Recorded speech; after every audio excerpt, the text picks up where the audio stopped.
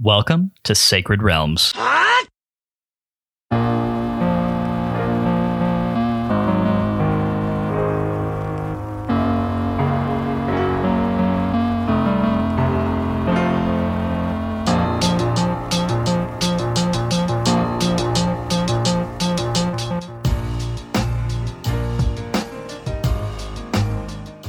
It's a great day in Hyrule, y'all. Welcome to Sacred Realms, a Zelda retrospective podcast for the final main episode of Season 6, covering, of course, the two 8-bit entries in the Legend of Zelda series. I'm your host, Lyndon Willoughby. I am joined, as always, by my co-host, Matt Willoughby. Matt, are you ready to close out our time with this game and with this era of Zelda games? I am definitely ready. It has been a journey. We always knew that it would be a journey, but definitely it was better in some ways than we expected, and exactly how we expected in other ways. So, but it's been a notable entry nonetheless, and I'm glad we have come to the end of this road and are looking forward to Wind Waker. The Wind Waker. Next season. Wind Waker hype has definitely set in this house. I am very ready. Courtesy of our guest for the week, we have now two Wii U's, so we aren't going to have to split one console to play this game, which is really great, which is amazing. And yeah, I'm so ready to get back into that game, Matt. You know, I've been feeling it for quite a while. I've played it less recently than some of the other Zeldas, and yeah, I'm ready. I'm ready in my soul for a little Wind Waker. But of course, before we get into that, which is going to happen starting 2 weeks from now, we do have to close out our time with Zelda 2: The Adventure of Link. Of course, we do that every season. This season, we've done it twice in a rank and recap episode, which is the one that we're going to knock out here tonight, where we kind of get our general thoughts wrapped up, and then we rank where this game falls in relation to the others that we have played up to this point. We always have a third member on these shows to, provide some extra opinions, some extra perspective, and of course to help us out in the event that we have a tiebreaker situation that needs sorting out. It's always better to have three people for those. In the past, Mike the detective has been kind enough to fulfill that role for us. But for these 8-bit games, we wanted to bring in somebody who had a lot of historical perspective on these games, the philosophy behind them, and the era in which they were made. So, just as we did for the Zelda 1 rank and recap, we are more than happy to welcome back onto the show tonight Max Nichols of Bungie to help us wrap up Zelda 2. Max, how are you doing tonight? Hey, I'm good. Excited to be here because I really enjoyed the one for Zelda 1. I think this one's going to be even better, maybe. For some reason, Adventure of Link is just really interesting to chat about. I think because there's so much to it that is unique to it. So it's always a fun time to talk about this one in particular and be on the pod in general. Yeah, I think it was brought up in the Discord sometime in the last week that somehow we have surpassed, I think Adventure of Link, when you try to break it down just by hours that it would take most people to beat it, about an 8 to 10 hour game, right? Which means that we have now spent more time podcasting about the Adventure of Link than it would take most people to play. Yeah, and certainly longer than it actually took us to play it. So I just think that's so interesting. You're absolutely right. This game has kind of it's given us no shortage of really interesting things to talk about and to try and pick apart, and kind of a wide variety of opinions about a lot of the decisions that it makes, and a lot of what it kind of ends up being as a final product. And I know we talked a lot about that in your first appearance in this back half of the season, but there's been a lot of game to play between then and now. We've got the final chapters of the game, and having beaten it and kind of gone through that whole experience, before we get into the bulk of this episode, Max, I'd really love to hear just kind of generally, I don't know, what was the back half of the game like for you versus the front half? Did you find any notable differences? I mean, anything worth bringing up? Yeah. So I think the last time I was on here was about the midpoint of the game, roughly, more or less. And I actually enjoyed the back half of the game a lot more than the front half. I mean, there's a lot of factors in flight, so it's hard to nail down exactly why that is. But I think a lot of it is that I basically, it took me a few hours of play before I got really used to the conventions of Adventure of Link. Like, what should I expect and when? How does it work? Like, how should I approach its combat? What expectations should I bring with me when I go to a new dungeon or a new area? So it took a little bit to kind of calibrate all those things and essentially get used to the game. And then once I did do that, I was able to enjoy it a lot more. Yeah. And, I think that for reasons we'll get into as we kind of talk about this more a little bit later in the episode, I think Matt and I are pretty much in the same place. But one thing is definitely for sure, and that is that I never would have expected to have as complex of an opinion about this game as I really ended up with. I really felt like it was going to be a pretty one and done, like one note sort of like, yep, that's exactly what I was expecting out of it situation. And very similar to Zelda 1, and in some ways even more than Zelda 1, that really did not end up completely being the case. And of course, we just had a whole huge batch of 2-hour episodes with a variety of people where we were able to hash all of that out. You're definitely right, Max. Something about this game just lends itself to long form conversation, where you just really kind of dive into, hypothesis and analysis. And yeah, it's been a really, really great back half of this season, honestly. Like, picking this game apart has been really enjoyable. Yeah, I mean, we have talked so much about this game, and I think that there is really a lot of really good pod that has come out of it, right? I think that there is so much to talk about because it is such a unique, such a different form of Zelda, such a different form of game. Really, it's a different format of game than either Lyndon or I have ever played ever. So like it checks so many new boxes that the whole experience was really fresh and jarring in some ways, and it just had a lot to talk about.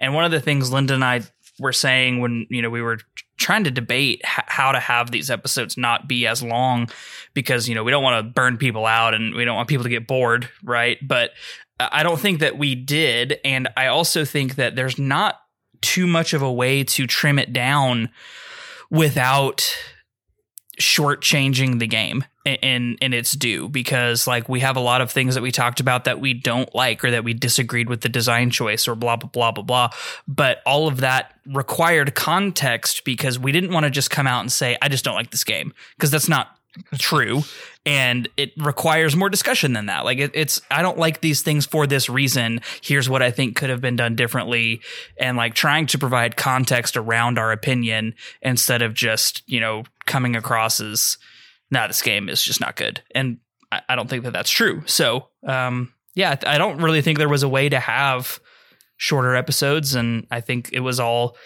well worth the time investment, and I hope everybody agrees. Yep, that's always the hope. And just the feedback we've gotten in our Discord over the last few weeks, it definitely seems like everybody has been enjoying where these discussions have led. And I don't think that the topic has overstayed its welcome. So, but of course, all good things must come to an end. And the end is what we shall find by the end of this episode tonight. So it's going to be a good time. Can't wait to get into it. Let's go ahead and get the housekeeping knocked out, and then we'll dive headfirst into this massive conversation. If you didn't know, Sacred Realms is a weekly re-examination of the Legend of Zelda, one little slice at a time. Sacred Realms drops every Wednesday and is available on all major podcast networks. Every week we play a new section of a Zelda game. Then we sit down here to talk and to drop our hot takes. If that sounds fun to you, please head over to Apple Podcasts, hit that subscribe button, and be sure to leave us a review. 5-star reviews are very greatly appreciated, and they have a chance to get a shout out here on the show. If you want more Sacred Realms in your life, you can head over to patreon.com/sacredrealmspod to get access to our Discord channel, write in listener mail, vote on what game we play next, as our patrons just got finished doing, and much, much more. Additionally, one of the benefits that Master Sword members and above on our Patreon receive is that we read their names every week here on the show. Those legendary individuals are Kelso, Chris, Tiffany, Daxel, Patrice, Darknuck, Brian, George, Mike, Dylan, Allie, Lennon, Kolku, Rowan, Josh, Nick, Keep It Going, Dante, Gep, Brittany, Davey, Haru the Mighty, Derek, Albert, Mark, Andy, Cameron, Tyler, Ben, Daniel, Nick D_TV, Christian, Jonathan, Hyrule Interviews, aka Max Nichols, Garrett, and Drew. These are the most legendary of individuals. We could not make this podcast without their generous support. This list is kind of growing recently, Matt. We've got a fair amount of new names that are kind of cropping up here. We do. We've got new folks hanging out in the Discord almost every day. New folks getting their names read. If you want to join any of that fun and action, we always have at least one, normally many, great conversations ongoing on the Discord channel in which you can get some true inside look, not only at the pod, but at some off mic talk from Cody, Josh, Max himself. Lots of stuff going on, and always worth it. So for as little as $1 a month, you can get in on that action if that sounds fun to you. Yep, absolutely. You know, I like to believe that a little bit of this this new membership is thanks to our partnership with Zelda Universe. I feel like we've gotten a big increase in engagement ever since we started hosting our videos there. So this seems like a really good time to once again mention that all of our podcast episodes are available day and date on the Zelda Universe YouTube channel. We are very thankful to Zelda Universe for being very gracious partners and allowing us to host our content there. So. Absolutely. It's been wonderful, and I hope that they have enjoyed and appreciated our contribution there as well, because we sure love being a part of it. Well, lots of them keep coming on the show, so I feel like they probably appreciate it. The evidence seems to all point to, yes, they enjoy us. So you gotta hope so anyway. Cool. Well, without further ado, let's get into the Sacred Realms recap, which is the section of the show that we bring up once per season, sometimes twice, and we break down the all the major areas of the game that we just got finished playing. We talk about plot, dungeons, items, music, and then at the very end we rank and review this game against the other games in the series that we played. And just before we get into the Sacred Realms recap, I'm going to go ahead and reread the ranking as it stands, just so that you all have it in the back of your mind as we go forward. The ranking currently is as thus: Number 6, The Legend of Zelda. Number 5, A Link to the Past. Number 4, Link's Awakening. Number 3 is Skyward Sword. Number 2 is Ocarina of Time. And number 1 is Breath of the Wild. So with that said, let's get into part 1, which is the plot, where we kind of discuss the story that this game was telling us and how we generally feel about it. And Max, I'm gonna kind of let you go first here, because I think that there's actually quite a lot to get into in this whole section, and I know we had a fun time chatting about this with Zelda 1. So take it away. How did you feel about the plot and the story of Zelda 2? Yeah. So Zelda 2, I think it deserves kudos for basically bringing story to the Zelda series for the first time. Really, like the difference between Zelda 1 and Zelda 2, even though Zelda 2 is still by modern standards very light on story, is enormous. Right? Like just the amount of text, the amount of characters, the complexity of the plot, even though it's still pretty simple. There's 2 Zeldas. That's complicated, right? And in a lot of ways, it kind of laid the foundation for how fans viewed Hyrule as a land, and the history of Hyrule as like the flavor that kind of they look at it with. I talked a little bit about that in the last episode, so I won't get into it too much, but yeah, I think that's kind of the big contribution here, is that like, oh, this is a land where people live. There are towns. There's stakes to the conflict, and it introduced concepts that go forward throughout the whole rest of the series, like there being multiple Zeldas and Ganondorf or Ganon being resurrected as a danger or a thing that can happen, and the Triforce. There's 3 pieces to it, and when you get all 3 of them, it's a little bit unclear in this game exactly the mechanics of it, but special things happen. Even the Triforce crest on the hand first appeared in this one. So there's just kind of a lot going on here outside of the core gameplay loop that set the tone for the series going forward. Yeah, I think really where I came away I guess the opinion that I came away with was that I really enjoyed the story that Zelda 2 was telling front to back. Like, you're definitely correct, Max. The trappings are pretty simple. There's not a whole lot of, narrative or exposition or anything that's kind of portrayed in the game. There definitely is more than in the first one, but there's just enough to provide kind of the outline of a really interesting story. That kind of combined with the truly massive little narrative intro paragraph that's in the game manual.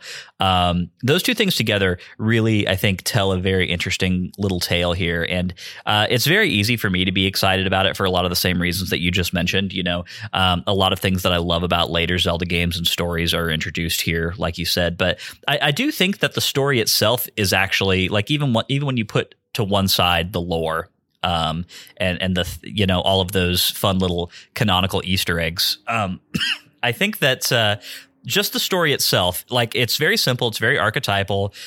Save the sleeping maiden, go to these palaces, place a stone in each palace, do that whole thing. Like, I think that even though that is a very simple story, I do think it's got some very effective, big general fantasy vibes and tones to it.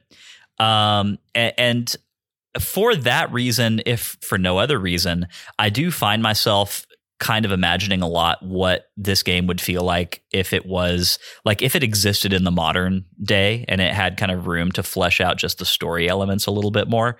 I think that there's, I think that this game and this story really have a lot more room to be able to do that. Whereas I feel like Zelda 1 is so archetypal that I just don't know if there's enough meat on that bone, really, to make that transition if anybody ever wanted to. This game, I feel like, it would be a lot easier to do that. I think you could actually you could flesh this out into an even more grander and more interesting story. But of course, we're talking about the game that we actually have here. And I think that it's effective in all the ways that it really needs to be. One thing that I really love about this game is that in Zelda 1, I never really felt like the Kingdom of Hyrule, as it was referred to, was anything resembling a kingdom at all. It really felt more like the barren wasteland of Hyrule, or the ruins of Hyrule, or whatever. And in this game, Hyrule definitely feels like a kingdom. It feels like a civilization. And I think for that reason, it has a little bit of extra character than it otherwise would have if we still didn't have like NPCs or towns or whatnot, which is a good thing, because I think that, as we've mentioned in previous episodes, like, the overworld itself feels very barren to me and feels very uninteresting in this game. So having a little bit of extra interest in terms of like towns and NPCs and stuff does help to like offset that just a little bit. I don't think it covers the distance entirely for me, but it does help. Like, without that, this game really would have just felt way too empty, and I wouldn't have been nearly as interested in it. What about you, Matt? Where'd you kind of land with the story of this game? The story, I appreciate that we do have more of a story, right? I know that this game being made in, 1987? Yeah, 1987. Damsel in Distress was, pretty easy, run-of-the-mill. And I guess this is more a complaint about the character of Zelda than the story, but so I'll save it for that, actually. The story was good, I think, and I think having the Triforce of Courage be a piece to collect after we just spent the last game collecting the Triforce of Wisdom, and we stole the Triforce of Power off of Ganon's dead body. Like, I think there was a cool continuation that happened here that you don't see from a lot of Zelda games. Even the only other game I can think of that I have personally played that is a sequel is Majora's Mask, being a sequel to Ocarina of Time, but there was not a lot of story continuity there outside of the search for Navi. And the seeing this story in many ways be a continuation of the previous story from Legend of Zelda was really cool.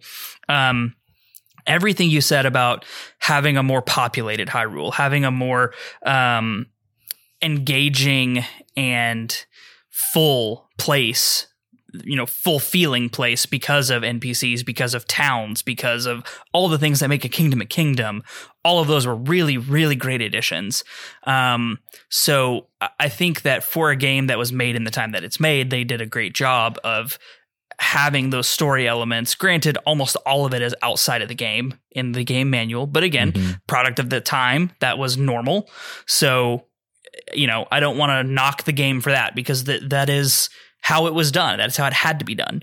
So I think that works well for the time period that this game was made in. I want to circle back to, I like, and real quick, Max, sorry, I just want to get one thing in real quick, and I'm sure you'll have a lot to say about this as well, but I want to talk about this game as a sequel. Kind of putting to one side how we feel about its story as a standalone product, I do think it's very interesting to talk about this game being a direct sequel, which is something that we really don't get a lot of in Zelda, right? We know the timeline of all of these games, and every now and again we know that a game, Link's Awakening is a direct sequel to A Link to the Past, for instance. Majora's Mask to Ocarina of Time, as you mentioned, and then I wouldn't say it's a direct sequel, but A Link Between Worlds is definitely a years later sequel to A Link to the Past. Oh yeah, in Japan, actually, they called A Link Between Worlds A Link to the Past 2, or rather, Kamigami no Triforce 2. So they explicitly called it a sequel in Japan. And that was its release name. Yes. Gotcha. That was on the packaging. Cool. Which actually makes sense, because even A Link to the Past, as we kind of said in that season, in Japan had a different name than the Western release. So yeah, it kind of is appropriate that A Link Between Worlds would follow suit. But yeah, so anyway, we do have direct sequels in the series, but even all those other examples, I feel like we know that they are direct sequels to previous games, but the narrative doesn't spend a whole lot of time really dwelling on that. It's always referenced kind of obliquely. And I feel like that's because in the modern era, or even, I guess the N64 era is no longer the modern era, but like at a 25 years ago when Ocarina of Time came out. Yeah, that's been a minute. Okay, so yeah, definitely not the modern era. But like moving on from kind of the 8-bit era, I feel like there was an intentional effort being made on the part of these game designers to make it so that the game and its story were approachable regardless of whether or not you had played the previous entry, Yeah. And anything else, like any Easter eggs that you might pick up having played the previous game, were just icing on the cake. It's just a little something extra to find and to know. This game really does not do that at all. This game directly references a lot of stuff from The Legend of Zelda, and especially the narrative material in the manual is very directly referencing of things that we did in the previous game. So I think that actually makes this game kind of an anomaly in the series as a whole. Yeah, it's interesting because one of the main plot threads, if you can call it that, in this game is the threat of Ganon being resurrected by using the blood or the ashes of the person who defeated him, Link. So like there's a catalyst for the plot in Zelda 2 is the events of Zelda 1, which is just really not how it's ever done in any of the other sequels in the series.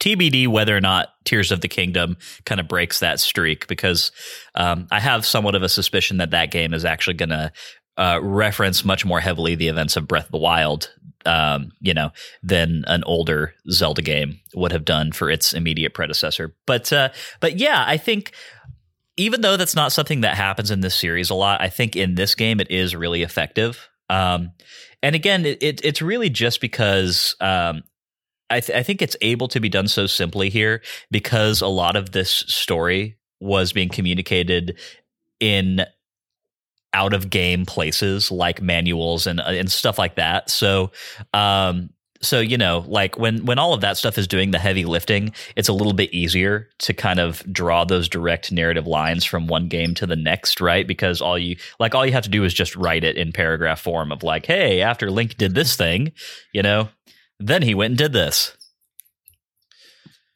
There is something Matt said was like, you have to read the manual for a lot of the story.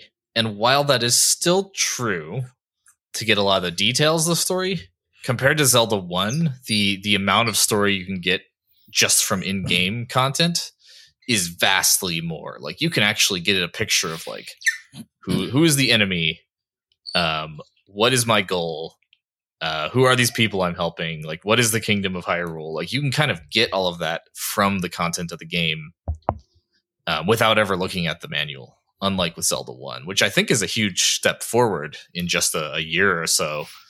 There's only about a year between Zelda 1 and 2.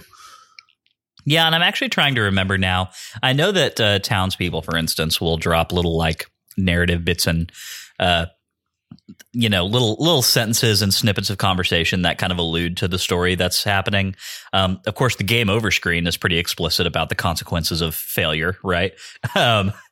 When you get the game over and it says, "Hey, guess what? You died. Ganon returned." Sucks. Yeah, exactly. So we made that little paste with Link's blood and Ganon's ashes, and then spread it on his bones. So that's still the paste of resurrection. Yeah, still to this day was one of the most gruesome images I've seen in a Zelda game. Nasty, but yeah, I agree. Like I think that there's some very clear advances being made in the way that the designers even thought to try and communicate story in game versus the last one. So I definitely really enjoy seeing those steps being taken here.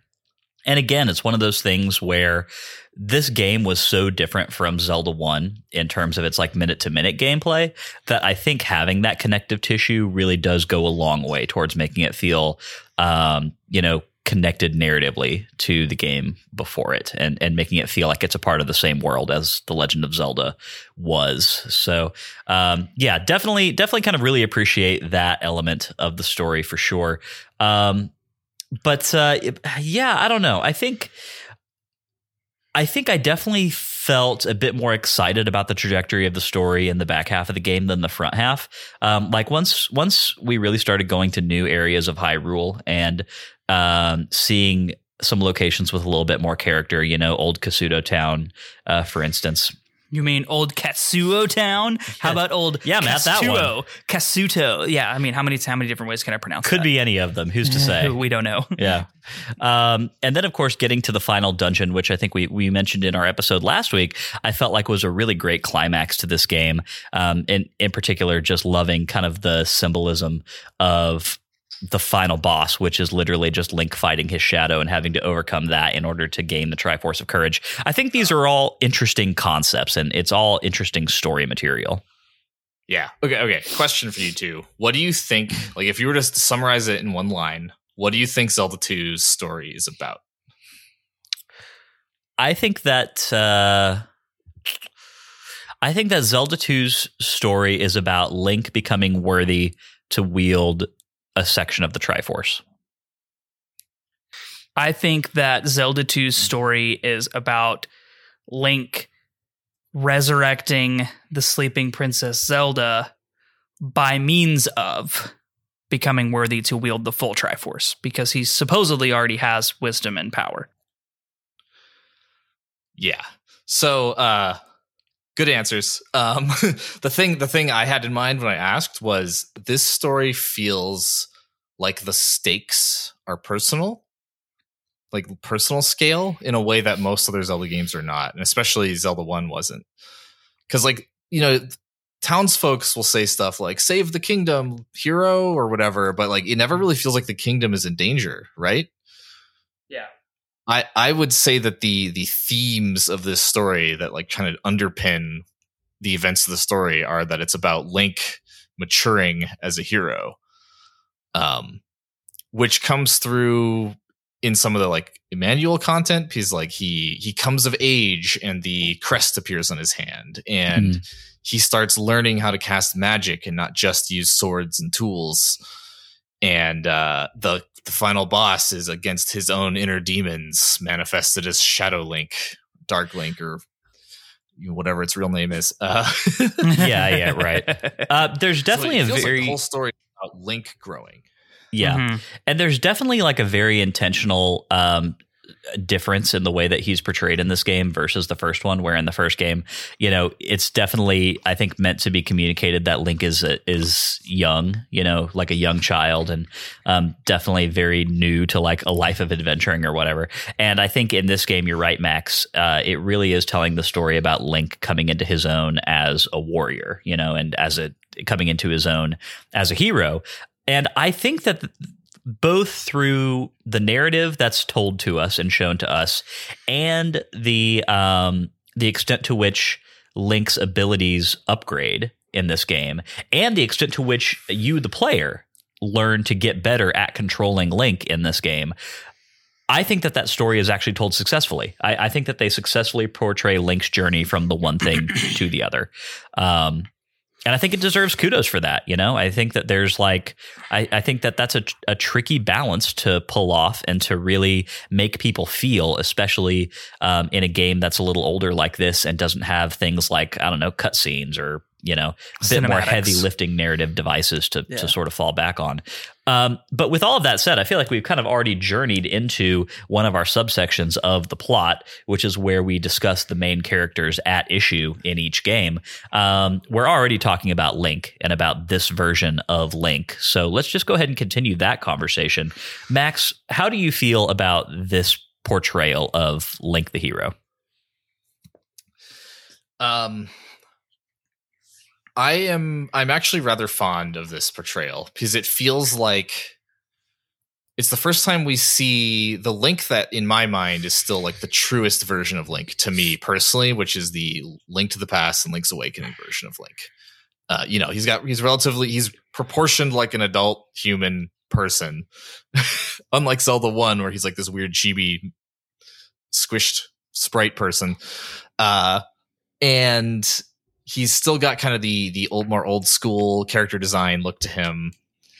And just there's like a piece of key art, like there's like the Adventure of Link art. Probably you could Google that and you'd find the one I'm thinking of, but he's like walking towards towards you in the image, kind of purposefully with this, you know, this sword at his side. And I am just overall fond of that portrayal of Link. And I think as a character, for this era, it was like a very fleshed out, very realized character that like people were already invested in because of the success of Zelda 1. So I'm assuming most people who played Zelda 2 played Zelda 1 first, because Zelda 1 sold a lot more than Zelda 2. So I think there's just a lot going for this version of Link. Also, he's a mage knight, right? Like he's a wizard. That's cool. That's definitely like a paladin, basically. Yeah. Yeah. And that's definitely something that we don't see as being a part of Link's character really ever after this. I mean, Link has access to magical abilities in most games that he appears in, but that's never really the focus of his arsenal. It's always just like kind of one element of all of the different tools that he has to play around with.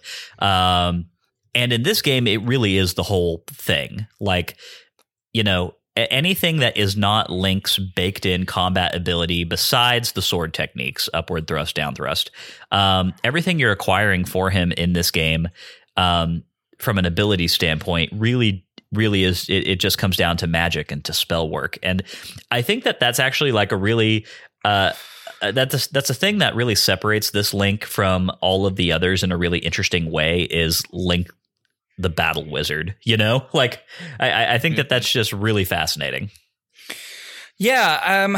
For me, when I think about Link and who Link is as a character throughout my journey with Zelda, this is a very different Link in a lot of ways, mostly because my primary experience is with more of the 3D versions. So I'm able to have a more personal feeling connection. Is this a hashtag not my Link situation, Matt? No, not at all, actually.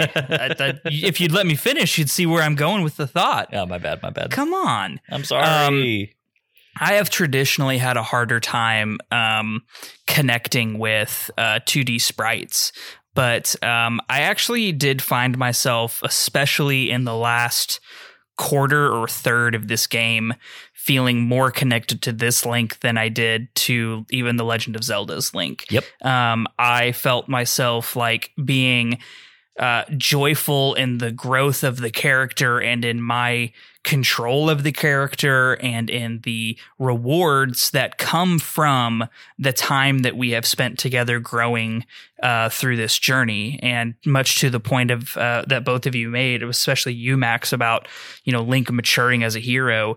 I think it's also about the player maturing as in their ability to overcome the obstacles that are so numerous and prevalent in this game. And I think that is really probably the one thing I could say in pro to the insane difficulty of this game is that while it's insanely difficult, it is rewarding to overcome insanely difficult things. And it is rewarding to see yourself adapting to those challenges and overcoming them as you progress. So all of that attributing in the game to Link's growth as a hero, and personally our growth as the controller of said character. So I think that there's a lot of good to be said about this Link. That he is known throughout the realm already as the hero of Hyrule is also interesting. Some of the characters do kind of react to that. You're worthy of help, or, rest here, and, stuff about like people having confidence in Link to be able to save the kingdom.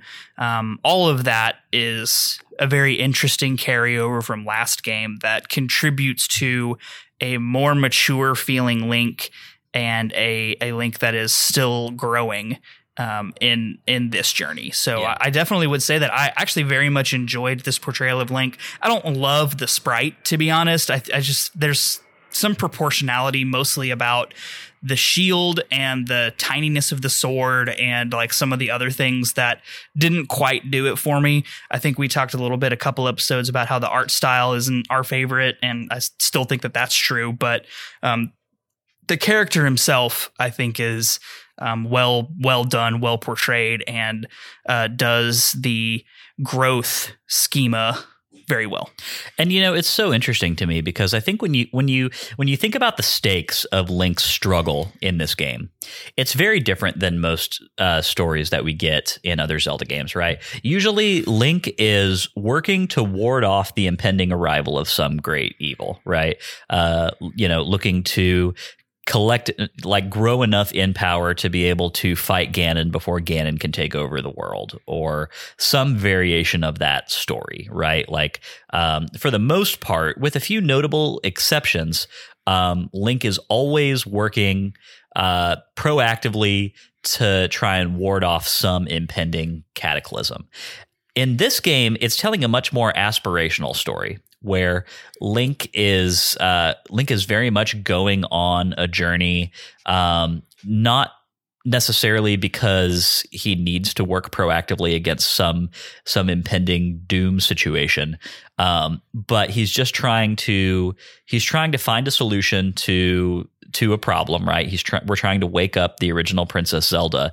But again, what we're doing is we're going into dungeons and facing enemies that are not there necessarily to defeat us and take over the world, but are there to challenge us and to be necessary obstacles so that this character can grow enough to obtain the Triforce of Courage. I think that that's a really interesting story, and I think that it's something that I would love to see future versions of Link explore a little bit more. I would love to see more games that are a bit more introspective about Link and his goals and what it really means for him to grow into being a hero, not because he is doing it out of necessity, but because he's challenging himself Yeah, I think most Zelda games tell the story of Link becoming a hero, right? And the most direct comparison I can really make, honestly, is like Skyward Sword, where Link has to become worthy of wielding the whole Triforce, which he does in part of that is this game, right? Becoming worthy to wield the Triforce of Courage. And exactly to your point, though, Lyndon, every single other time it is, I have to become worthy to wield the Triforce so that I can stop something. In this case, it's, I have to become worthy to wield the Triforce so that I can resurrect the sleeping princess, which we are given no context as to why that's important, other than just like, it's not good for Yeah, other sleeping than just beauty. that it's like a nice thing for us to be Yeah, doing. exactly. You know? So there's no context about like the kingdom of Hyrule is going to fall into anarchy and chaos if Zelda isn't awakened and becomes the ruler of Hyrule because the king's dead. And apparently the Zelda that we saved in last game is nowhere to be seen. So like if they had given it that kind of context where it's trying to prevent the kingdom from falling into anarchy and chaos, I think that changes a little bit. But because we lack that context and it really seems more like this is a side benefit of getting the whole Triforce, or I don't know, it feels different for sure. There is one more just observation there from me, which is that if most Zelda game stories are like, they're like Lord of the Rings, right? Like the land is in danger, go on a quest with a MacGuffin to save the land, using the power of plot device. Then this is more like the Odyssey or a Grail quest that a Knight of Camelot would go on, right? Like it's a personal quest to better themselves or, improve something for themselves that they go out and do. More personal, more intimate in that way. Yeah, I love that, and I think it's very blatantly kind of stated through the king's letter to the future hero about prove yourself worthy, right? I think that is a very good, and I like your parallel to Knights of Camelot on a quest, right? Like that. This is very much knight errant Link in the kingdom doing knight errant, and I like that. Well, and one thing that I think is so interesting about it though is that depending on how you want to interpret it, because the other big half of this story that we've kind of talked about a little bit is that we are trying to not get dead so that don't die, so that Ganon doesn't come back. Like that's the risk. The only risk here is that we might die and Ganon might get resurrected. So when you look at it that way, this version of Link is actually kind of playing with fire in a lot of ways, right? Yeah. Maybe he should just hole up in a castle and like not die so that Ganon can't come back. Safest thing to do for the kingdom is sit in a locked room until that would be funny. Link is actually very selfish.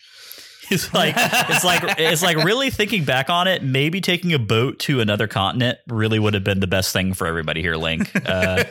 Just saying. Just get out of Dodge so Ganon can't come back. And I'm going to say the enemies are all so difficult that, the risk was actually very real here. So, yeah. Especially because your third section of the game is Death Mountain, where you have some of the hardest enemies in the whole entire game. Yeah. Yeah, come on, man. Maybe we don't do that. Thankfully, my wide repertoire of game overs are not canonically binding, and Ganon was never actually resurrected, which is good. We didn't know usher that canonically the timeline splits when Link fails in Ocarina of Time. Exactly. So theoretically, you created many new branches of Zelda. See, I was gonna say, Max. Luckily, we didn't usher in a second downfall timeline by dying here. Well, but it sounds like maybe we did. It sounds like we ushered in like maybe 30 or 40 of them. So that's great. That's fun. Yay us. Woo! Sorry, everybody in Hyrule. We died a lot. It just is what it is. Going back to your point about the sprite work and everything, though, Matt, I think, and this gets into gameplay a little bit more than plot, but I agree that, the sprite is not necessarily my favorite in the world. I like it well enough for its portrayal of Link, but I do think one thing that I never really felt like worked for me was the whole standing and crouching position situation. Yeah. In order to deflect projectiles that are on like different planes, like as a mechanic, like it works. It's not like it's broken or anything, but I just never felt like I got super good at being able to tell on the fly which position I should be in, Like sometimes it's pretty easy, but other times, I don't know. I just think there's not enough visual difference between those two states and between like the height of like a head level projectile versus like a knees level projectile, right? And it becomes even more difficult whenever enemies start jumping around, like in the last dungeon where we had those bird knights that were throwing crap all over the place, or when enemies are on a different plane, like if they're on an elevated block or two elevated blocks, they're still shooting from a ground level position, but the projectile's traveling on a separate plane. So like maneuvering around that was something that was definitely very difficult for me to get the grasp of for some reason. And I never got super good at it. Like I got good enough to reliably defeat enemies that were on my same plane and didn't jump around. But past that, adding in variables there was not something I was ever great at adapting to. Maybe that's just a me problem. I don't know. I don't think it's just a you problem. I felt pretty similarly. Does anyone have anything else that they want to say about narratively this version of Link before we move on and talk about, I guess, actually no other characters? But we're well, I mean, we have one other character to talk about, sure, in name only. Yeah. I do want to say that I am very glad that this is, I think, the last instance, or maybe A Link to the Past is the last instance where we see the Judeo-Christian kind of glyphs and artwork on Link's character. I know that as we progress into later games, we get more traditional looking Hylian shields and less, Judeo-Christian kind of iconography throughout Zelda. And I think that is a good thing. Absolutely. Yeah. For narrative building, if for nothing else, right? Because at that point, it becomes less about just not. I think appropriating is a bit of a strong word, but it becomes less about riding the coattails of real world religion of like common fantasy, and it like starts to develop a bit more of its own visual and cultural identity after this. I like my fantasy to be fantasy, not utilizing real world iconography stuff. You know what I mean? Yeah. I want to feel like I am in a separate world, and the prevalence of crosses, or, even the cross being a obtainable item within this game was like weird to me. They could have easily done just like a totem instead of a cross and an amulet. Yeah. I mean, I'm glad that Nintendo decided to depart from using real world iconography, for sure. Yeah, this was the last game where Cody Davies could come on and choose Jesus Christ. Look, we stand Jesus Christ in this household, but also maybe not in Zelda. Yeah. I definitely, I feel like Cody definitely wins the award for like most out of the box and like generally unbeatable Z targeting.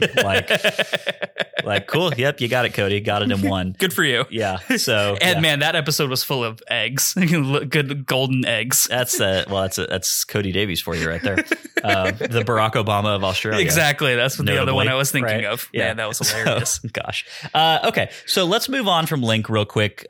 Obviously we have, I think, even less to talk about in terms of our other two main series characters in this game than we did last game. Ganon, certainly, because we don't even see Ganon in this game, unless you get a game over screen. Excepting the game over screen, and then the constant threat of his resurrection that kind of hangs over everything. But I don't know. I mean, do we even have anything that we can really say about this? Like, I was going to say that Zelda as purely a damsel in distress MacGuffin, even more so than Zelda in The Legend of Zelda, I think, because at least in The Legend of Zelda, we're talking about Ganon right now, Matt. Oh, I'm sorry. Hold on. We're gonna rewind that. Ganon. You hit the bumpers. Yeah. Scrolled back a few screens. And there we go. And we're back. Ganon. No, I have nothing to say about Ganon. Cool. I do think there's a little bit of interesting here about Ganon, because we see that even when he's gone, there is an organized effort from his remaining minions to try to resurrect him, right? Like to the point where they have spies in towns and stuff. So that's interesting because it's the first time Ganon has been shown to be like an intelligent creature, right? Yeah. That's fair. Like, and he's followed by intelligent creatures, not just monsters ravaging caves in the Death Mountain area. Well, and in some ways that gives us kind of a precursor to the Yiga clan in this game. Oh, look at you making connections. Very nice. Yeah, that is actually a really good point, Max. I think it adds a dimensionality to Ganon, the king of evil, king of monsters, blah, blah, blah. That was pretty good. when you dig down a little bit past the surface. So thank you for that call out. It was a good one. And it is nice because the concept of Ganon kind of coming back and being resurrected from actual death is something that is an element, especially of more of the top-down games, you know? Mm-hmm. Yeah. Ganon in the Downfall timeline is kind of constantly in a state of having died and, you know, just being resurrected between games, you know? Yeah. So yeah, definitely really nice to kind of see some narrative beats around that here. But moving now on to Zelda, which we actually do see a version of this character in this game. I think the only thing that I would want to say before I let you finish the point that you were trying to make a second ago, Matt, is that I just from a lore standpoint agree with you, Max. It is cool to see the genesis of Zelda as like a dynasty, you know? I appreciate that groundwork being laid here. And past that, there's really not much more to say about this Princess Zelda than there was the one in the last game, right? You know, we get our same "thank you, you saved me, you're a hero." This one is a bit freer with smooches, so she's very free with the smooches. So, but that does bring up a point because we have this recurring conversation around which Zelda and Link pairings exist in a romantic state of being and which ones are just friends, right? And I don't know. I'm interested to know where you guys think this pairing stands. Well, I want to say out of the gate that Link in Adventure of Link is a definite ladies' man. He visited those town healers, we'll call them generously, many times in every village. So Link is spreading that love around the kingdom. Spreading that Link love around the kingdom. And so good on you, Link. We don't slut shame on this podcast, so good for you. And it is interesting to me.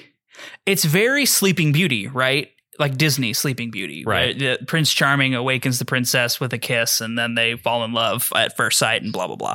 Like, I feel like that is kind of what Nintendo is trying to go for some reason. I don't know why. I guess it works. Sure, it works. But what I was trying to say, go ahead, Max. I was gonna give my hypothesis about how the story ended up this way. Which is basically, I think that they started from a place of like, okay, we want to invert the trope. Instead of going and collecting pieces of the Triforce, you're going to dungeons and delivering something to them. And they're like, okay, so we have these dungeons. They need to be ancient, right? There have to be ruins. They're temples. Okay, cool. So you go to these temples, but like, okay, so now we need to come up with a story about why you go to ancient buildings. And we want you to rescue a princess, right? But oh crap, the story has to be something about ancient shit.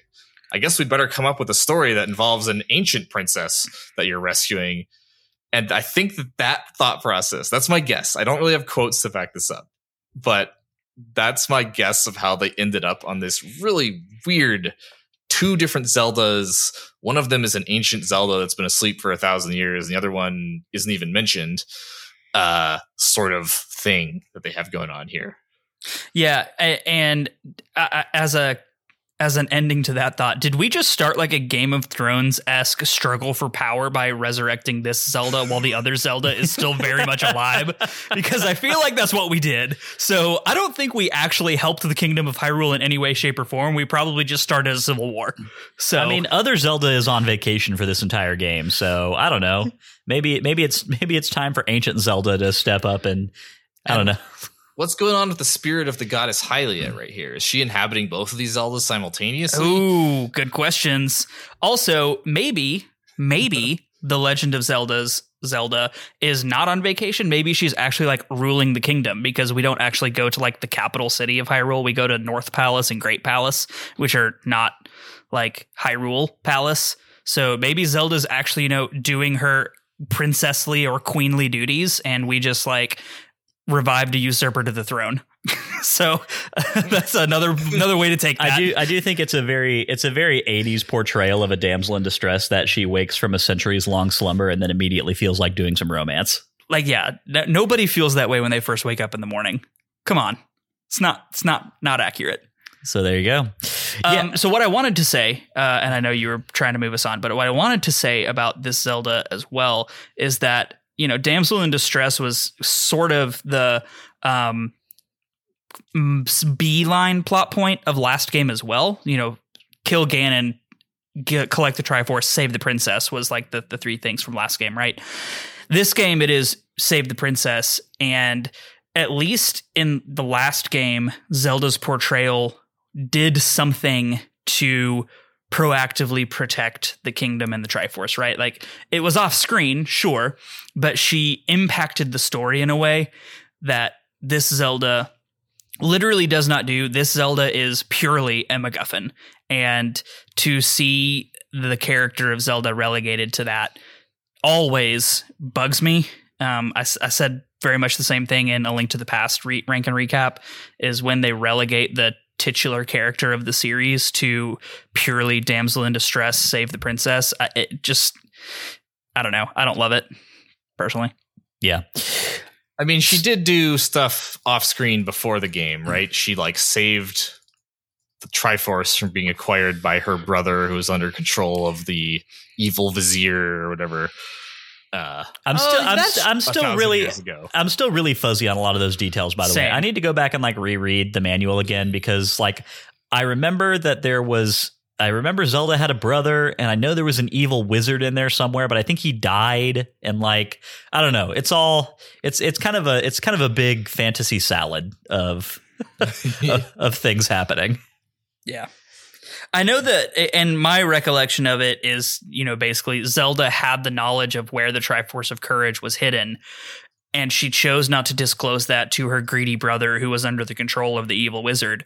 But what this storyline indicates to me is that even had she disclosed that location to her greedy brother, he would not have been able to get the Triforce, because he wouldn't have been able to pass the challenges because he wasn't the chosen hero. So like her silence, while admirable, was pretty much meaningless, because all that would have happened was her brother and the wizard would have gone to try to get the Triforce of Courage out of the Valley of Death, and they wouldn't have been able to do it. So I don't know. It's just like, it feels like the story contradicts itself by making the Triforce unreachable by anyone other than the chosen hero, but trying to set Zelda up as some kind of heroic character for not revealing that information. Yeah.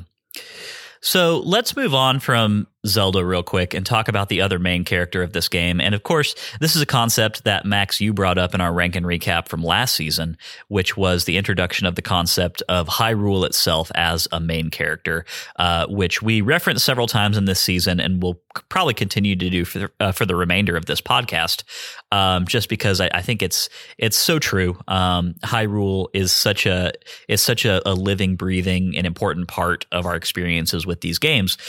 So talking about the land of Hyrule as a character, Max, I'm going to send it to you. How did you feel about that in this game? Yeah. Okay. So I have said a little bit already in the earlier this episode about how I felt like our perception of Hyrule was really broadened by Zelda 2. Right? Zelda 1 gave us the Hyrule that is wild places, forests, streams, rivers, mountains. Zelda 2 gives us a lot more of all of that, but also gives us civilization, townships, graveyards, fire mountains, mazes that are built across entire islands. So just what Hyrule could be, what players of this game, often children playing this game, could imagine, was just so much more vast after playing Zelda 2 than it was in Zelda 1. And I assume that a lot of Zelda 1 players probably, they were 1 to 2 years, couple years older maybe than when they played Zelda 2, if they were playing along in real time. So they probably felt like their favorite game was growing up with them.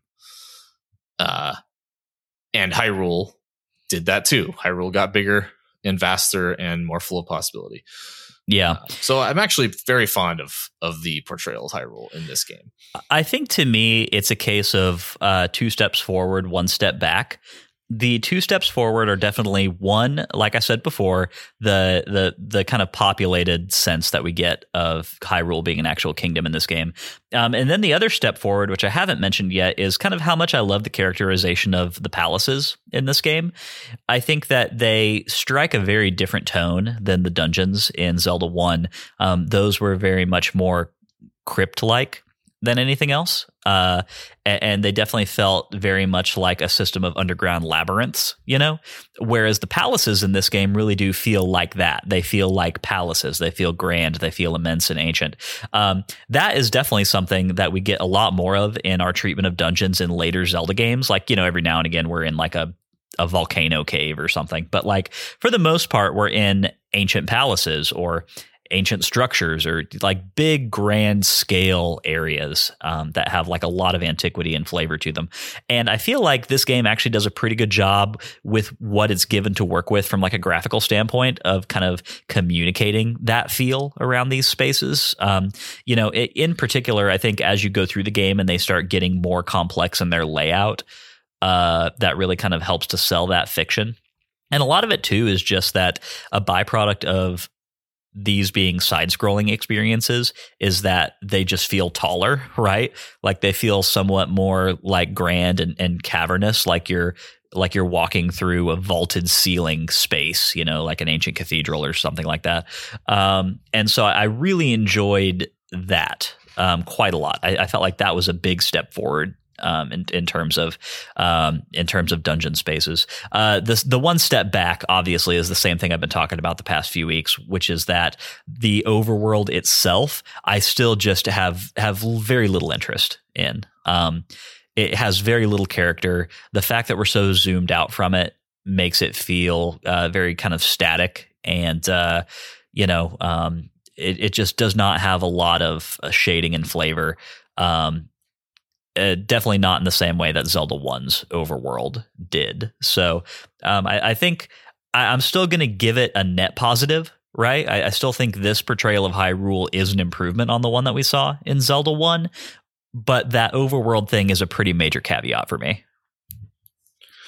Yeah, you don't really engage in kind of a gameplay sense with the world of the greater, broader overworld of Hyrule in this game, right? Like when you're on the overworld, you're not doing anything. You're just traveling. You're playing Oregon Trail, but without the,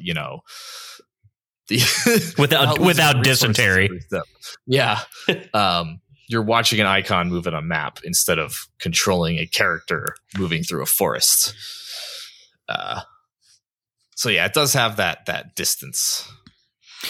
Yeah, I don't have a lot to add. I feel like you both covered my main thoughts as well. Is I don't love the sense of removal that I had from the landscape, and this is something we talked about with Josh a lot. Where I think some of it can be chalked up to our inexperience with overworlds like this, which were apparently pretty prevalent within this time period of gaming in general, specifically in Japanese games, which of course Nintendo is.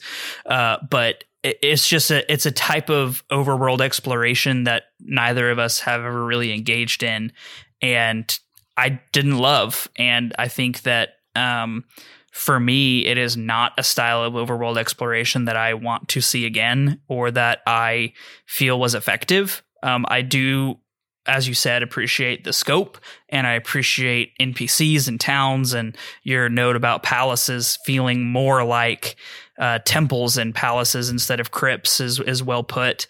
So yeah, I just want to give a solid agree around the table to the things that have been said. Cool. You mentioned there's one of the things I've been wanting to talk about, so now it feels like a good time to interject with it, is the kind of the context, the historical context this came out in. So you've already heard a little bit from Josh about how he thinks the overworld was partially inspired by Dragon Quest. And I don't know if that's actually true or not. Like I haven't really examined the timing of it or anything or found quotes about it, but as in a general sense, the games at that time, Zelda was thought of as an RPG, right? If people made lists of genres and games that went into genres, Zelda went in the same list that had Final Fantasy 1, Dragon Quest, Chrysalis, games where you leveled up and were about exploring a world and maybe had more story than like a side scroller at the time would have. So to a certain extent, a lot of the things that Adventure of Link does that are different from Zelda 1 is moving towards the expectations of the RPG genre at that time. It had a big overworld, it had towns, it had NPCs, it had more of a story, it had spells, it had leveling up. Like, it was an RPG. Which I think would be inaccurate to call a modern Zelda game an RPG by our modern standards of what an RPG is. But as recently as like 2000, like when Majora's Mask and stuff was coming out, people still talked of Zelda games as if they were RPGs. So yeah, I think that's kind of interesting. And related to that, at the time, it was received really well. But maybe you should jump in with your thoughts first, Matt. Yeah, I was going to say, and it's wild to me that we can look at a Zelda game, really any Zelda game, and call it even remotely an RPG, because it's so classically action adventure. And maybe that's just my context of being a huge Western RPG fan. I know that, more, JRPGs and things like that are different, but other than the experience point leveling system here, there is like no aspect of RPG to me. And I guess, like, in the strictest sense, role-playing game, when you're trying to put Link forward as the characters or as the players, what's the word? Proxy, the player's proxy within the game. Maybe, but it just doesn't have any of those aspects. So, obviously I was a little too young even back in 2000 to be really following a lot of this stuff with its technical definitions and whatnot. But to me now in 2022, thinking about trying to call any Zelda game an RPG just blows my mind, because it's just so classically action adventure. Well, does that apply to this one as well, though? I would say this is not an RPG. Like, I don't think that. I think that like I said, the only part of this game that is RPG-esque is an experience point leveling system, which you have in a lot of action adventure games also. So, so I don't see this as RPG or even RPG-esque personally. This is a super interesting topic to me. I won't spend too much on it, but basically, if you try to define a genre, like what does the word genre mean? Like, what is a genre category? It basically comes down to, it is a collection of tropes or conventions, whatever word you want to use for it, that occur together often enough that the audience gives them a name and uses that name to communicate what kind of experience it is. And for a lot of the history of the RPG genre, like in the 80s and 90s, the only games that had leveling systems and the only games that had stories where like lots of plot was happening were RPGs. Like, you just didn't have leveling system outside of the RPG genre in most games. And you didn't see a lot of emphasis on story outside of the RPG genre. So whenever a game came out that had either of those things or both of those things, it was thought of as an RPG. Today, in modern gaming, every game on Earth has a big story and leveling systems, right? Like, there's always some big progression system in any genre now. So the genres now are very different than they were back then. So I think what we're talking about now is the natural byproduct of, like, over time, as games have become able to be bigger and more complex and more intentional in their specificity of design. We've kind of started to see we started to see the rule sets around what we consider to fall into what category become more specific, right?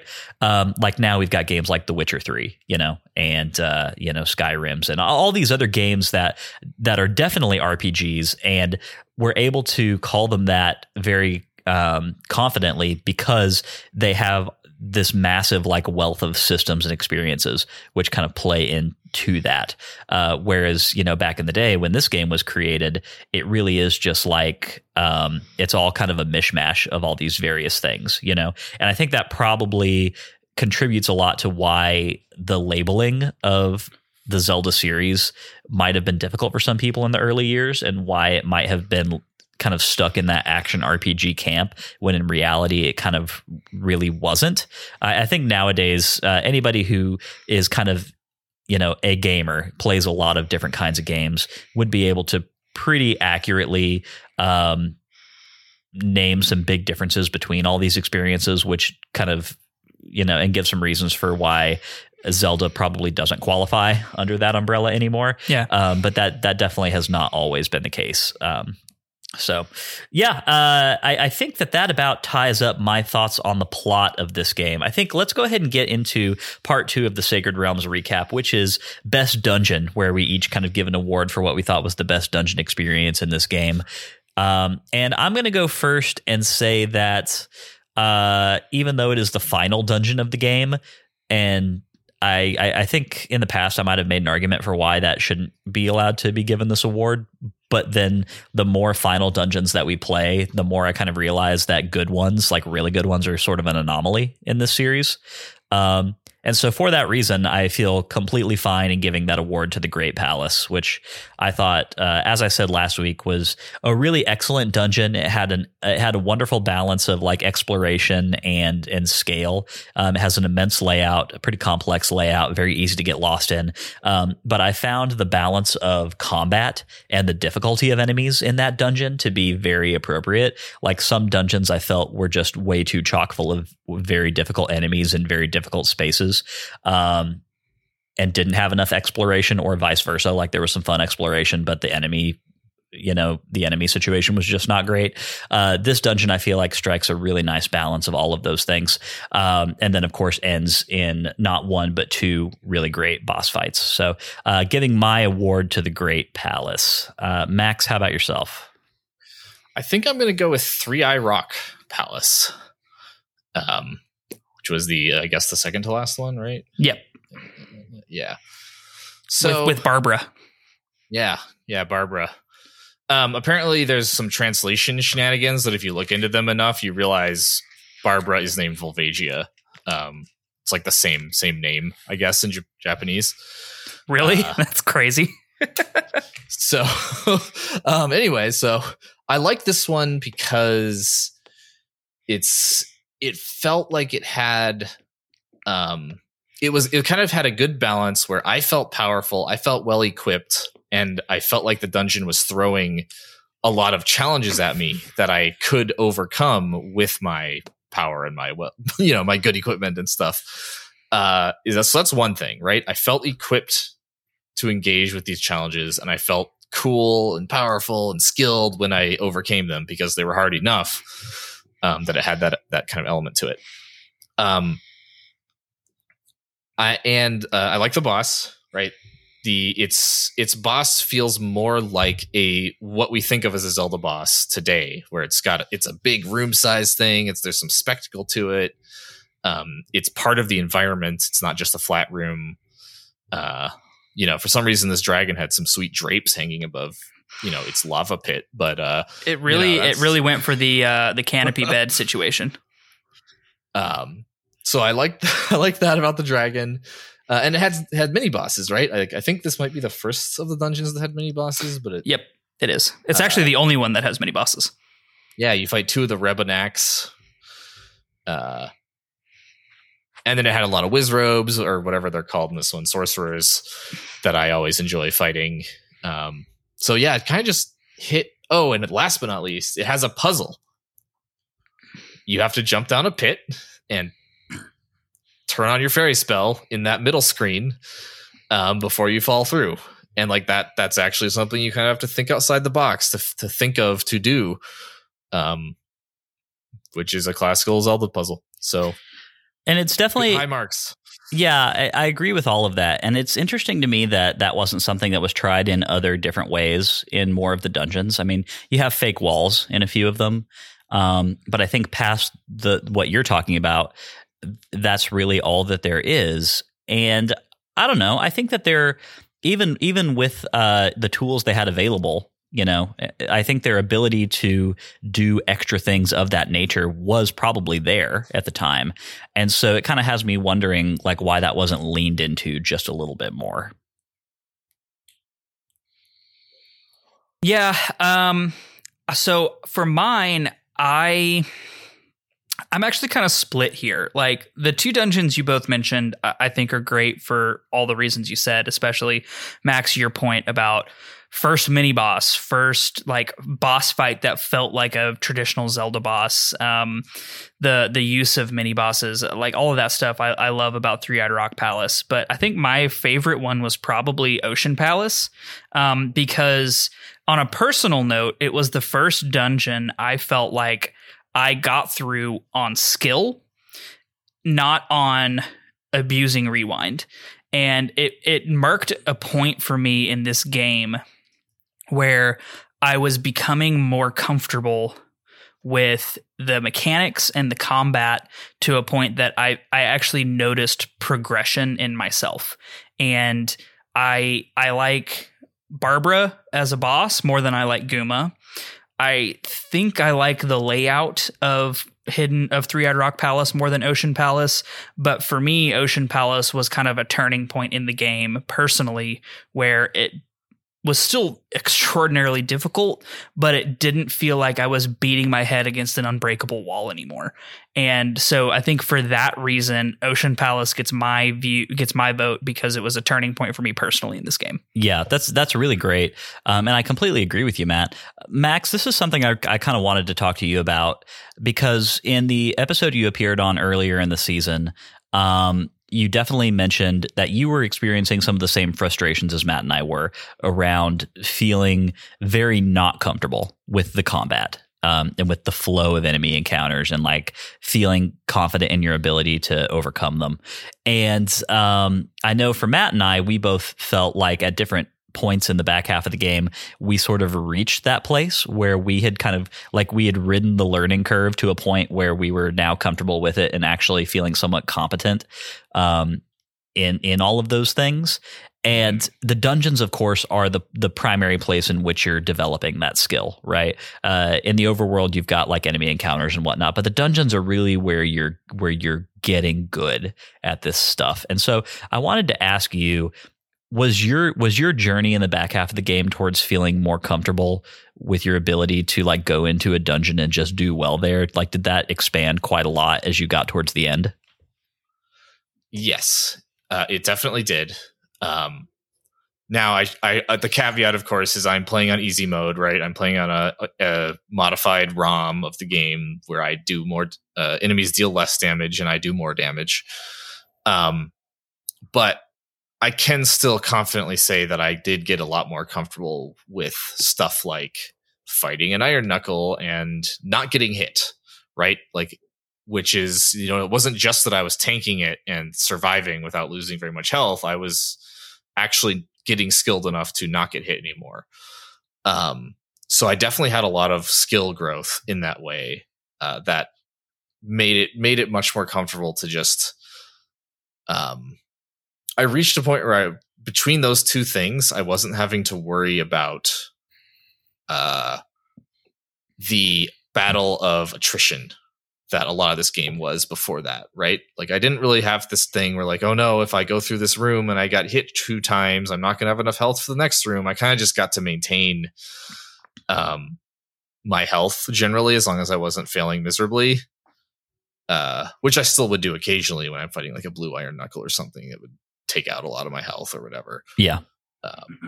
Well, and I think a lot of that too comes from, in the back half of the game, the fact that you have a wider variety of spells to lean on, to kind of like, it becomes a situation where you're able to leverage that spell inventory to deal with these situations more effectively, but also through leveling, you now have the magic capacity to support being able to do that.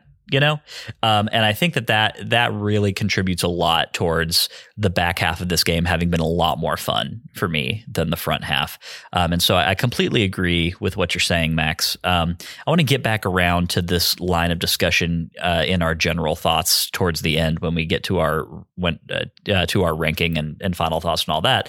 But I do want to go ahead and move on real quick to the next few parts, which I think are all going to go pretty quickly. Let's get into part 3, which is usually best items item. We don't really have items in this game. Like we best do. spell. We do, but they're all pretty passive in their, in terms of like what they're doing for us. So we're going to call this one best spell. I'm just going to ask each of you, starting with Matt, which spell you found to be the most useful and relied on the most. Jump. Jump was not only useful in traversing the world and in traversing through caves and almost all of the palaces.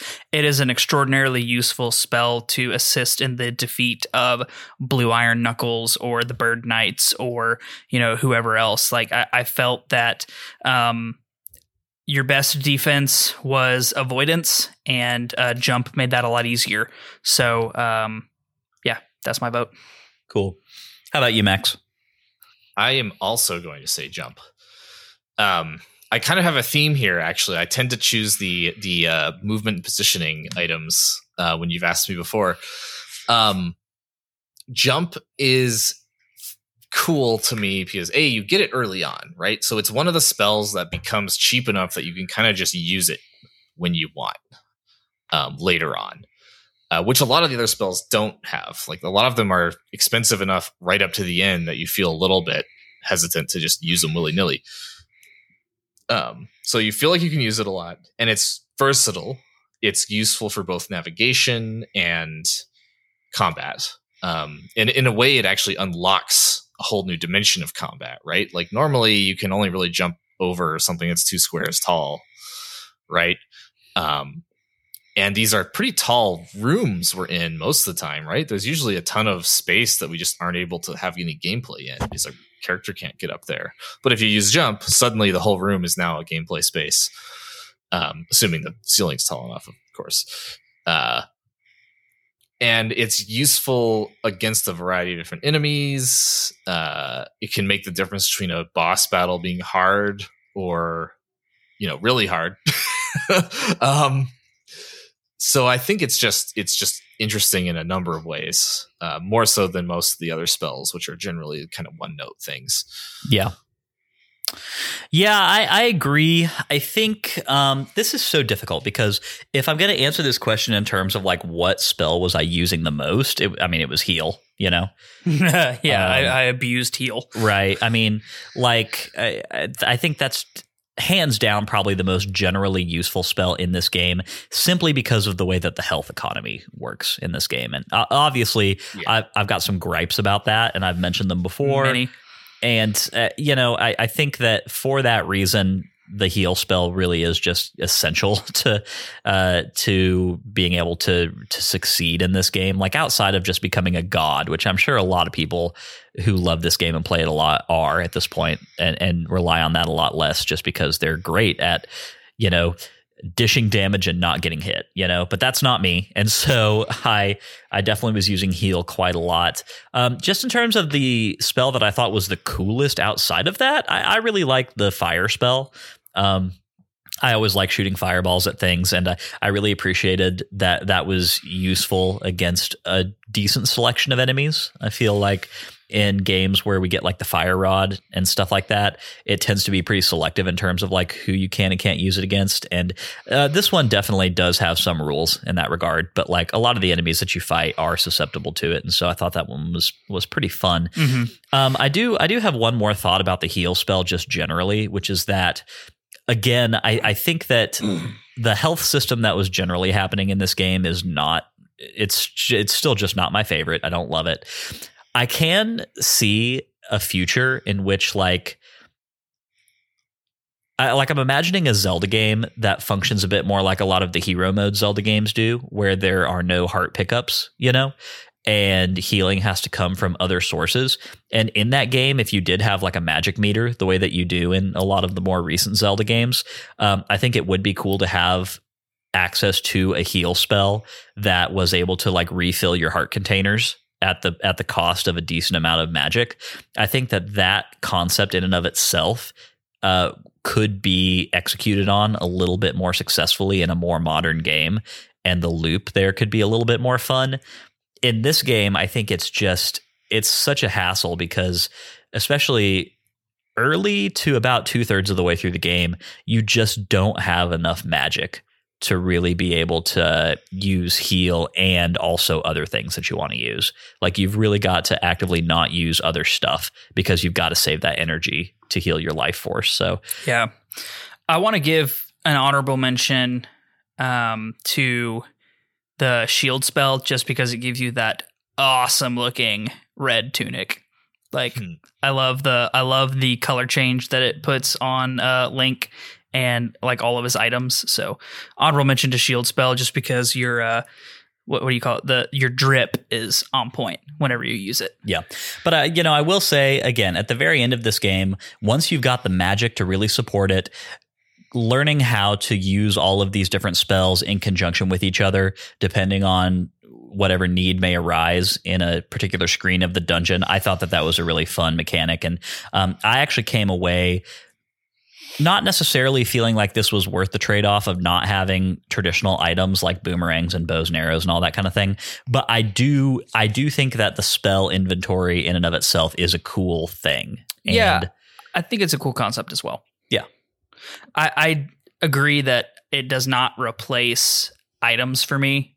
I even didn't necessarily think that Breath of the Wild's limited selection of permanent items, the remote bombs and the magnesis and stuff, outweighed or outperformed the collection of quest items like boomerangs, bow and arrows, hook shots, etc.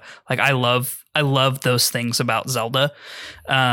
So having those not be in this game was definitely I noticed their absence quite a lot for sure.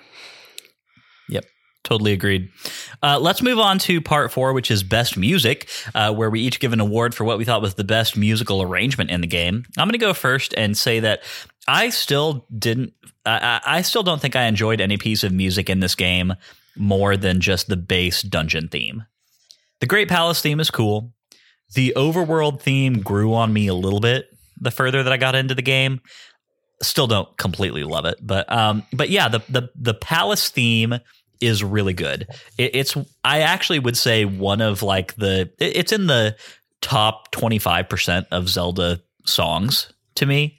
I just think it's like a really well composed piece of music, and anytime I stepped into a dungeon, it kind of gives you that immediate upping of intensity. It really makes you feel like, okay, time to get in and do a dungeon, and I think that that's what some of the best dungeon themes ever made in Zelda do.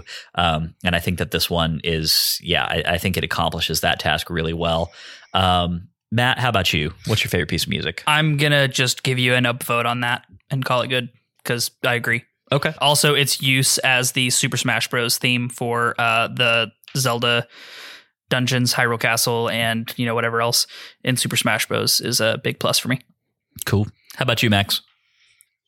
It's a tough call between the dungeon theme and the Great Temple theme, the Great Palace.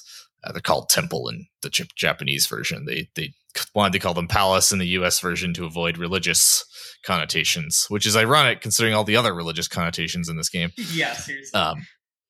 But anyways, of the two, I do think I land on the same as you two, which is the actual dungeon theme.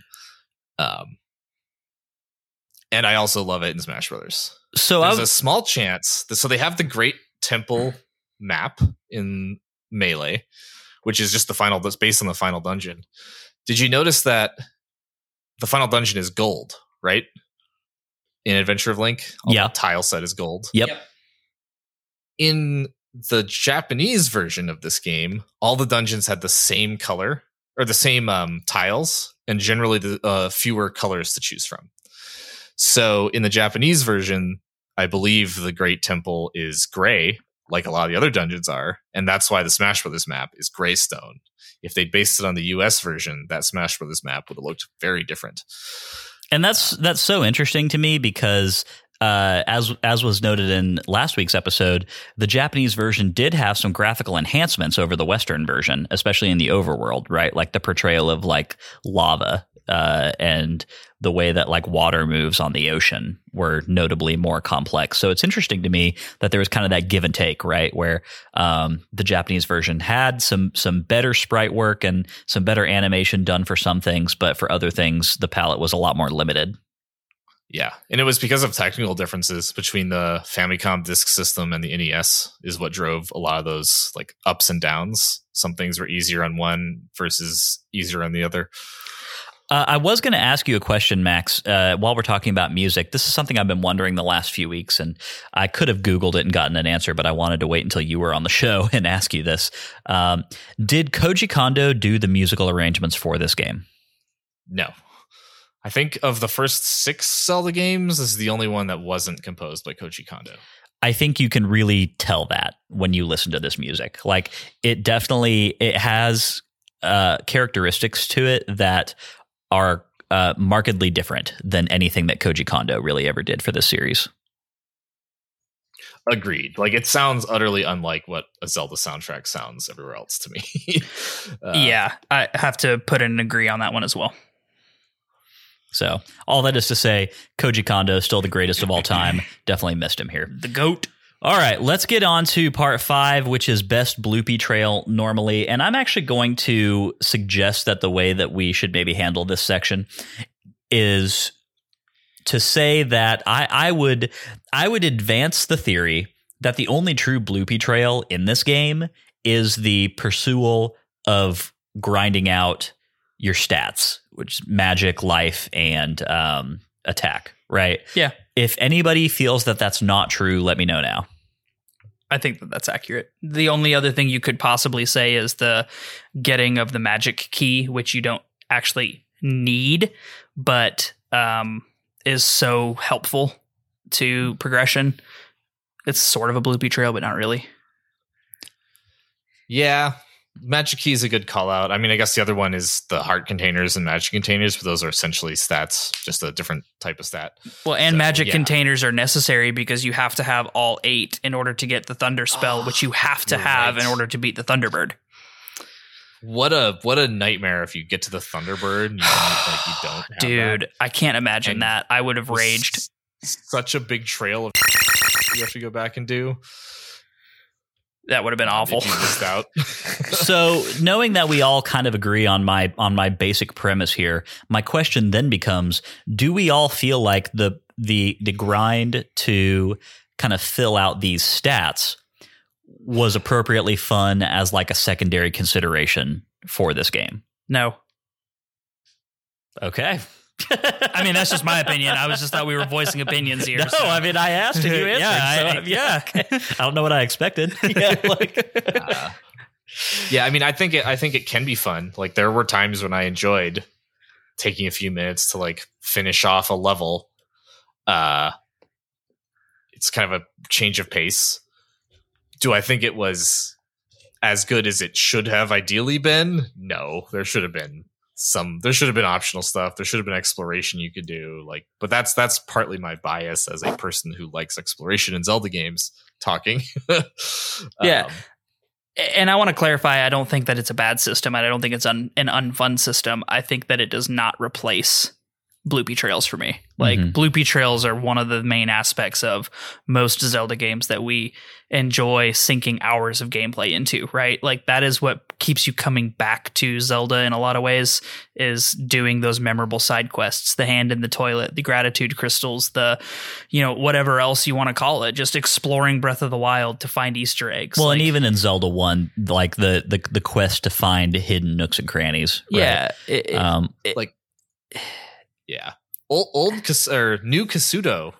I was going to say that. Almost optional. Yeah, I was going to say that, Max, was like the biggest thing that the biggest dopamine rush related to bloopy trails that I got from this game was finding new Kasuto Town in the woods. Like that was cool. That was a really cool moment.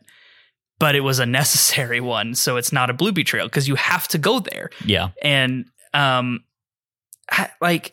it's stuff like that this game lacks that is hard for me to overcome my prejudice of newer Zelda games having all of these things that this game just does not have. And I'm sure Josh is like raging against us while he's listening to this episode. But I really just didn't feel like this game performed to that level of expectation. Yeah. I guess a couple spells were optional. Technically, the life spell and the shield spell Okay. are optional. Nope. A shield spell, yes. I guess reflect. yes. You do not technically need either of those things to beat the game. But good luck. Yeah, Yeah. seriously. Reflect. I thought you meant reflect, which is why I kind of disagreed. But no, your shield itself. Yeah, you don't necessarily. Yeah, need like woe on the person who chooses to just not get those. So And those spells had associated quests, essentially, right? Like there was Right. always a little tiny side quest feeling thing you had to do to get the spells. Yeah. I guess my answer would also be that even though I found it to be a fun pursuit to try and grind these things out and to fill in those, those extra progress bars and whatnot, like I don't think that in and of itself it is a satisfying extra gameplay loop on top of the core things that you're doing. I agree with you, Matt. I'm really missing a lot of the extraneous exploration stuff that every other Zelda game, including the one before this, has. So there you go. Well, with that out of the way, let's get on to the main event, which is our ranking and discussion about our ranking. Before we do that, can I pull a Cody Davies and insert a section? Go for it. Do it. Awesome. Okay, so there were two things I want to talk about. One of them is really short, which is that there's this perception amongst Zelda fans now that Adventure of Link is not a beloved game. That people don't really like it. It's the black sheep of the Zelda family, and in a lot of ways, that's true now. But at the time it came out, Adventure of Link was critically and commercially successful. I went back and I looked up a bunch of reviews and previews from the time period. I found old magazine scans and stuff. I enlisted a few people to help me find some of these. So you did actually dig up some non-Nintendo sponsored contemporary reviews of this game. I did. And they're generally pretty glowing. This was a AAA blockbuster, the biggest game of the year. People looked forward to it for a year ahead of time kind of game when it came out. And they loved it. And it was lauded as one of the greatest adventures you could have on the NES. And it's a vast world you can explore. And, big, there's NPCs and a story to experience. People really appreciated what it brought to the table at the time. And for a while afterwards, for years afterwards, I found somebody, there's a guy named Mac, M-A-K, or also known as Game Master Matt, he's a bigger Zelda historian than I am. He knows more than I do. And he helped me dig up a bunch of this stuff. And he kind of showed me that there were magazine polls and Nintendo Power, which was just subscriber polls every month about what their favorite games were. And, Adventure of Link was in the top 30 for 10 years.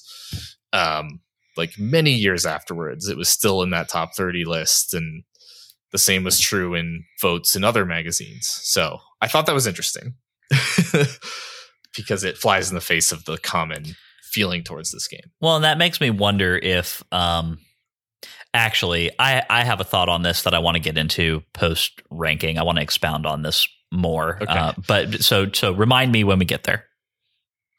Will do. And so the second thing I want to talk about is a little bit of a bigger topic. Do you remember last time I said I wanted to talk about why this game is similar to Skyward Sword? Yes. Why do you have to hurt me? Negative thing. Okay. This is not a negative thing. Okay, fine. But I'm going to do a little bit of a preamble to kind of give some context for why I say this. So, most games start off with a couple core ideas. It's the theme of the game that all the other ideas flow from, or the thesis of the game, you might say. So the way game dev works is usually like maybe the thesis is a story. Like maybe you're making an RPG or a visual novel and you're like, I want to tell a story about X or Y. Or maybe the thesis is you are a lawyer and you need to point out contradictions in trials, and then you go and make Ace Attorney games. Or, it could be anything. Like sometimes it's an art, like a visual image people have. Sometimes it's a gameplay thing. But the way game dev works is nobody can keep an entire game in their head from the beginning, right? Nobody just has a vision pop in that has every element there. It's kind of this iterative thing where they make decision after decision after decision every day, working towards, ideally, a goal that is relatively unfixed. It's not changing. That's like their North Star, right? So every decision they make is in service of reaching whatever this North Star is. I found some quotes from Tadashi Sugiyama, who is the game director of Adventure of Link, where he says that Adventure of Link started off not as a Zelda game. It was originally an action adventure game or a side-scrolling action game that didn't have the Zelda IP attached to it, and their goal was to make a sword fighting game. So that was kind of the genesis of Zelda 2, was they were making prototypes of a sword fighting side-scrolling game. And every design decision they made, to an extent at least, was about like, how do we make a game that really emphasizes sword fighting? And then they put Zelda on it after they left pre-production or whatever they would have called it at the time. They were like, okay, we're going to put the Zelda IP on this. And then they of course did stuff to embrace Zelda in it. But I think it's super interesting because you can trace a lot of what's weird about Zelda 2. You can trace back to this goal of making a sword fighting game. Obviously the sword fighting combat, right, in the side scrolling sections, like that's obviously about that goal, right? It's, you stand in place, and the way you swing your sword, the timing of swinging your sword is kind of the gameplay, the combat system. But you can also look at stuff like the spell system, and the way they design spells instead of having items is because of this sword fighting goal. Because their sword fighting system required the use of both buttons. There wasn't an extra button to press for items. So what I think happened was they were like, okay, Zelda has this whole thing where there's like items you can get and stuff, but we can't put it on either of these buttons. What do we do? So they came up with the spells that you can cast with select, but it doesn't work super well to have like an action, like swinging a weapon or something, or firing a bow with the select button, because you have to take your hand off of the D-pad. So they didn't really want items that are like real-time combat items. So they did buffs or status changing spells, which all the spells except for Thunder or whatever it's called are, right? They're always like this thing that you do that provides a lasting benefit, or it refills your health, and it's not really timing sensitive during combat. So like that's because of the sword fighting system being their core goal. And the overworld being an overworld map. I'm guessing that they were originally going to make just a side-scrolling game, like something like Kid Icarus or Metroid or something, maybe Castlevania. And they probably were like, when they decided to put Zelda on it, I'm guessing what happened was they're like, oh crap, Zelda is about traversing a large land, but that doesn't really work with side-scrolling for us. So overworld happens. And there's a million little things like that you kind of trace in that way when you evaluate any game. And so that brings me back to my original point, which is, what is the only other Zelda game that had sword fighting combat as its primary goal?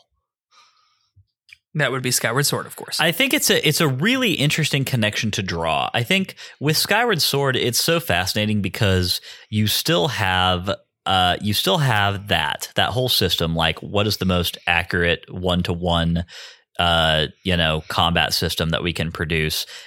And then it's in addition to all of these other things that are mainstays of Zelda, right? Like, combat action items and stuff like that. And of course, that's because, if for no other reason, we have more buttons now. Yay. But it does make me think, like, we've talked a lot.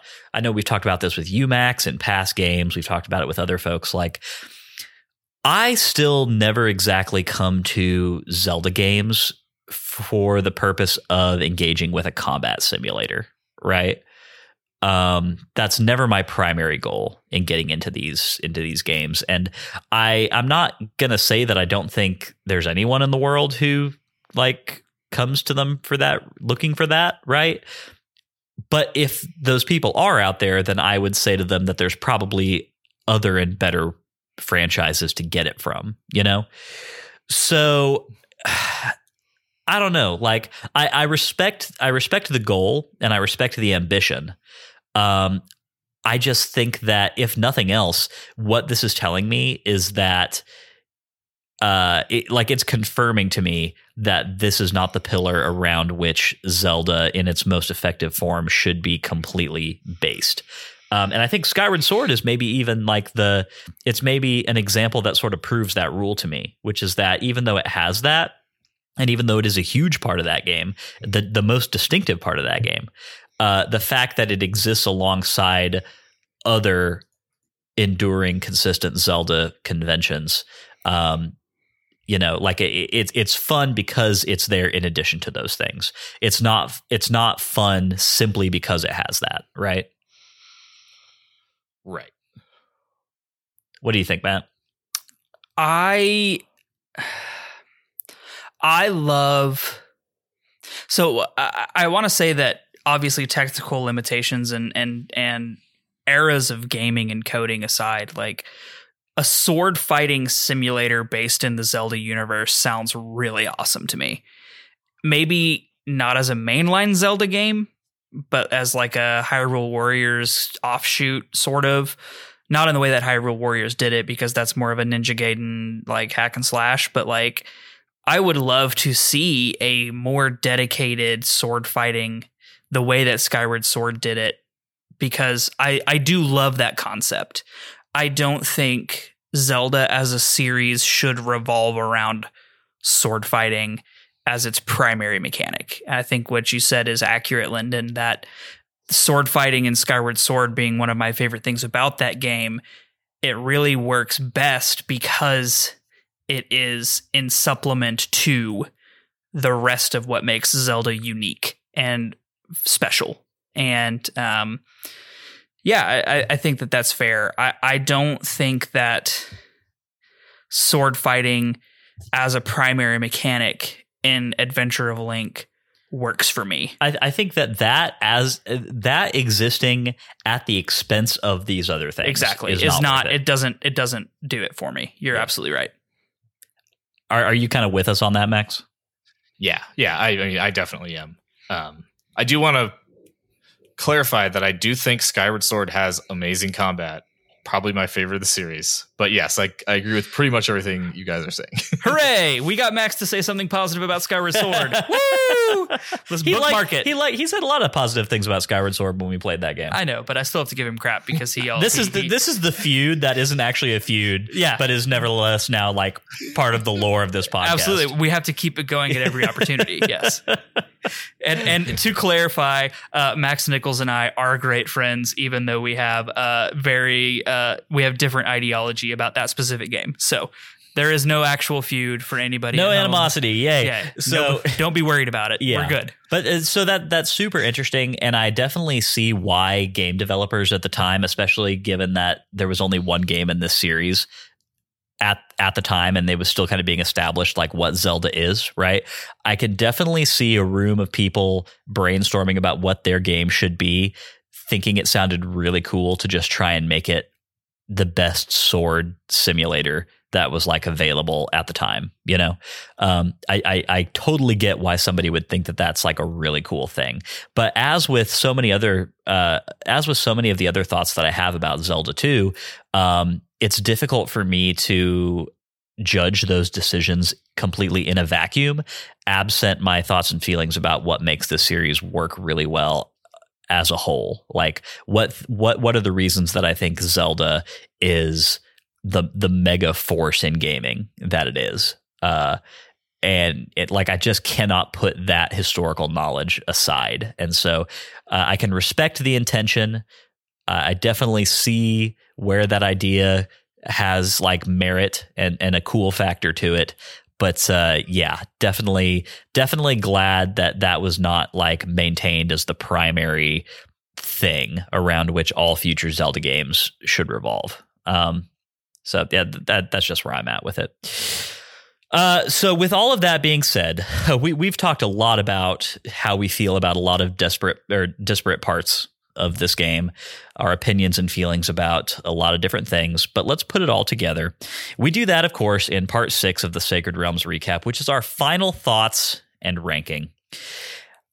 And so what I want to do is I want to go ahead and get the ranking out of the way first, and then kind of have a discussion about why we feel it deserves that ranking, and then maybe also add some extra nuance on top of that, because I know that I personally have some very nuanced feelings about how I got to this determination, and also how I feel about the game as a whole.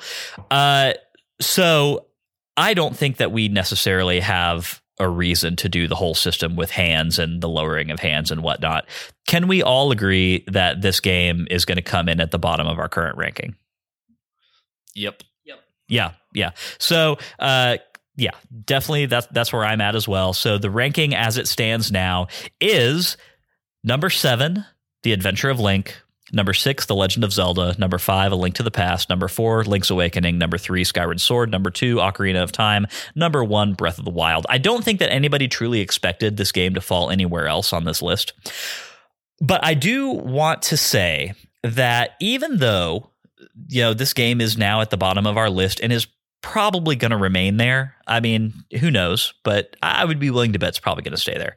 I still came away from this game, like once credits rolled, once it was complete and I had finished the whole thing, I really did come away from this game feeling like, regardless of all of these things that kept me from enjoying it as much as everything else on this list, I still found a lot that I admire and enjoy about this game.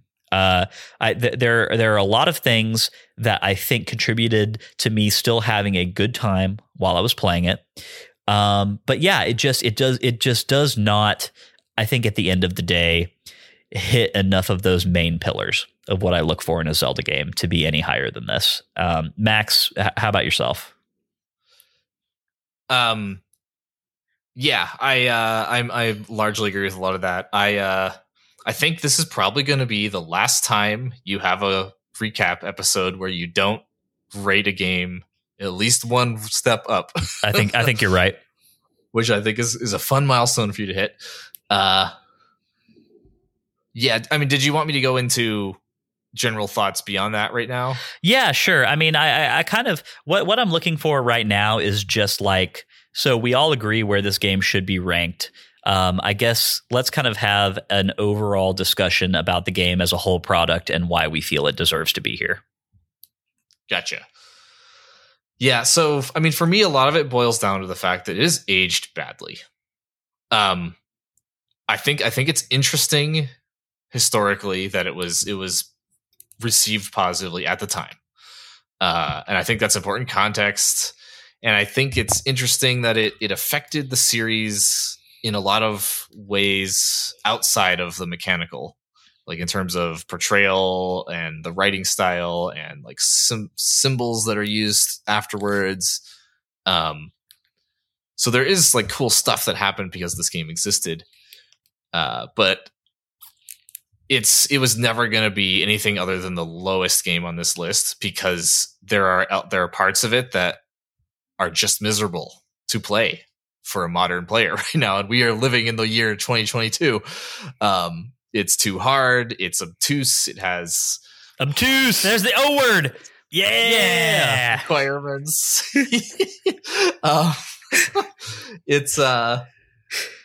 It's difficult on too many axes. It has harsh punishment for failure. It has arcade sensibilities around difficulty design. It's just not a good game by modern standards in any way. Whereas Zelda 1 still was something I think a lot of modern players could enjoy without having to like psych themselves up into like a 1986 mindset. So yeah, I mean, no, yeah. No, I mean that's all true. And to me, it's kind of a story of frustrations, right? Because even though I agree with all of those things, and I do feel all of those things, there is a smattering of, I think, very well executed gameplay here. I think that even though a lot of it is archaic and overly difficult, and it's just definitely not up to par for what we would consider to be a universally enjoyable game in the modern age. I do see elements of things in here that I thought were very satisfying. I think the biggest one to me, honestly, I mentioned it earlier, but just like, I think that the learning curve of this game is actually really well implemented. And I think that's subjective. I need you to reiterate that. You think the learning curve in Adventure of Link is well done? Well, yeah. I mean, like, by the time I got to the end of this game, I felt like I had become competent at it. Mm-hmm. And like, I feel like it had given me sufficient opportunity to get better at it. And there was satisfaction in the getting better. Right. Like, I think that, I don't know, like, I think even though it is overly difficult, I don't get me wrong. I think that some tuning is definitely required if we want this game to be the best version of itself, right? Like, I think everything you said is true, Max. Like, difficulty on too many axes, too harsh punishment for failure, all these things, they're all true. But I did, at the end of the day, get a lot of satisfaction out of getting better at this game, and I felt like the game did give me opportunities to get better, you know?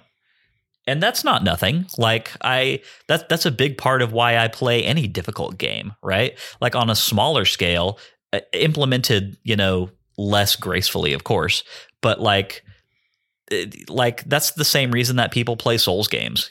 That's the same reason that I played a ton of like Hyper Light Drifter and stuff. Like, these are all hyper difficult games, and the experience of getting better at them can be a very rewarding way to invest your time.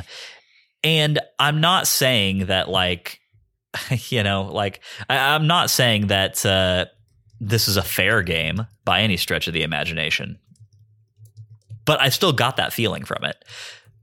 And I've got to give it props for that. But again, I have to admit that is a very subjective judgment. Like, this is something that is going to vary wildly from player to player. And given Matt's, tone and asking me that question just now, I'm going to pass it to you, Matt. I'm assuming that you disagree. Yeah, I don't think that the learning curve was well implemented in this game at all, because I think that the first dungeon we played was like a pretty good first dungeon, and then the difficulty ramped to 1,000,000 out of the gate. And I don't think that you can have that spike in difficulty that early in the game and it be a good learning curve. I totally agree with your point about by the end of the game, I felt like I was there, and I felt like I was doing better, and I felt like I had learned, and I felt like I had grown, which, we talked a lot about at the beginning of this episode. But I don't think it was well implemented because it goes from 0 to 100 so fast. There is no gradient. There's no curve. It's a spike. And I don't think that that's good game design. I don't think that that's good, at least for the modern time. And to Max's point, it has arcade sensibility, which is just incredible difficulty so that you spend more time on it. And today, that's not how games are. And I think that's for the better, right? I don't think that I personally, as a near 30-year-old person with a job and a significant other and a bunch of other things, like, I don't have time to sit here and beat my head against an unbeatable wall for 12 hours on a weekend to progress one level. And I don't think that is a good mechanic. I don't think it's a good system. By the end of the game, I was kind of there, but we talked about it, I think 2 or 3 episodes ago. Like, we got drug along this learning curve by the root of our hair, kicking and screaming because we had to. And to me, that means that it was not a well implemented system. And the thing that makes this complicated is that, again, the version of this game that we were playing had so much baked in forgiveness just by virtue because we could rewind. Yeah. And so it is worth mentioning. The big caveat to all of this is that I still cannot comprehend playing this game in its original form on an NES cart, right? Like, I just can't conceive of that. And I would even say that, like, I got so tired of rewinding. Like, I did. I tried very hard not to crutch on that, especially as we progressed in the last 3 dungeons. I tried very hard to be intentional about not doing it every time I got hit by an iron knuckle or every time I even died. But I also was not going to let myself game over on Eastern Hyrule and then have to go all the way back over there. And I mean, I just don't know. I think Max said it best, that the game just has not aged well. I think that is a very accurate assessment. So here's what this discussion really comes down to. The crux, like the establishing premise of our entire podcast, is the judgment that we kind of rendered at the very beginning of all of this, which was that we do not believe that a bad Nintendo-made Zelda game exists. Like, that was our establishing premise for this podcast. And so what I think the real discussion here is not where do we rank this game, because we all know, everyone knows it's at the bottom. The real discussion is, do we think that a bad Nintendo-made Zelda game exists in Adventure of Link? No, I don't think that they made a bad game. And I think that is evident in the fact that for its time, to Max's point just a few minutes ago, it was hugely successful. It has set up a lot of things that have carried into future Zelda games. It set up a lot of the foundational lore of the Zelda universe. I don't think it's a bad game. I think that it is not a game I will replay. And it's not a game that I particularly enjoyed all the way through.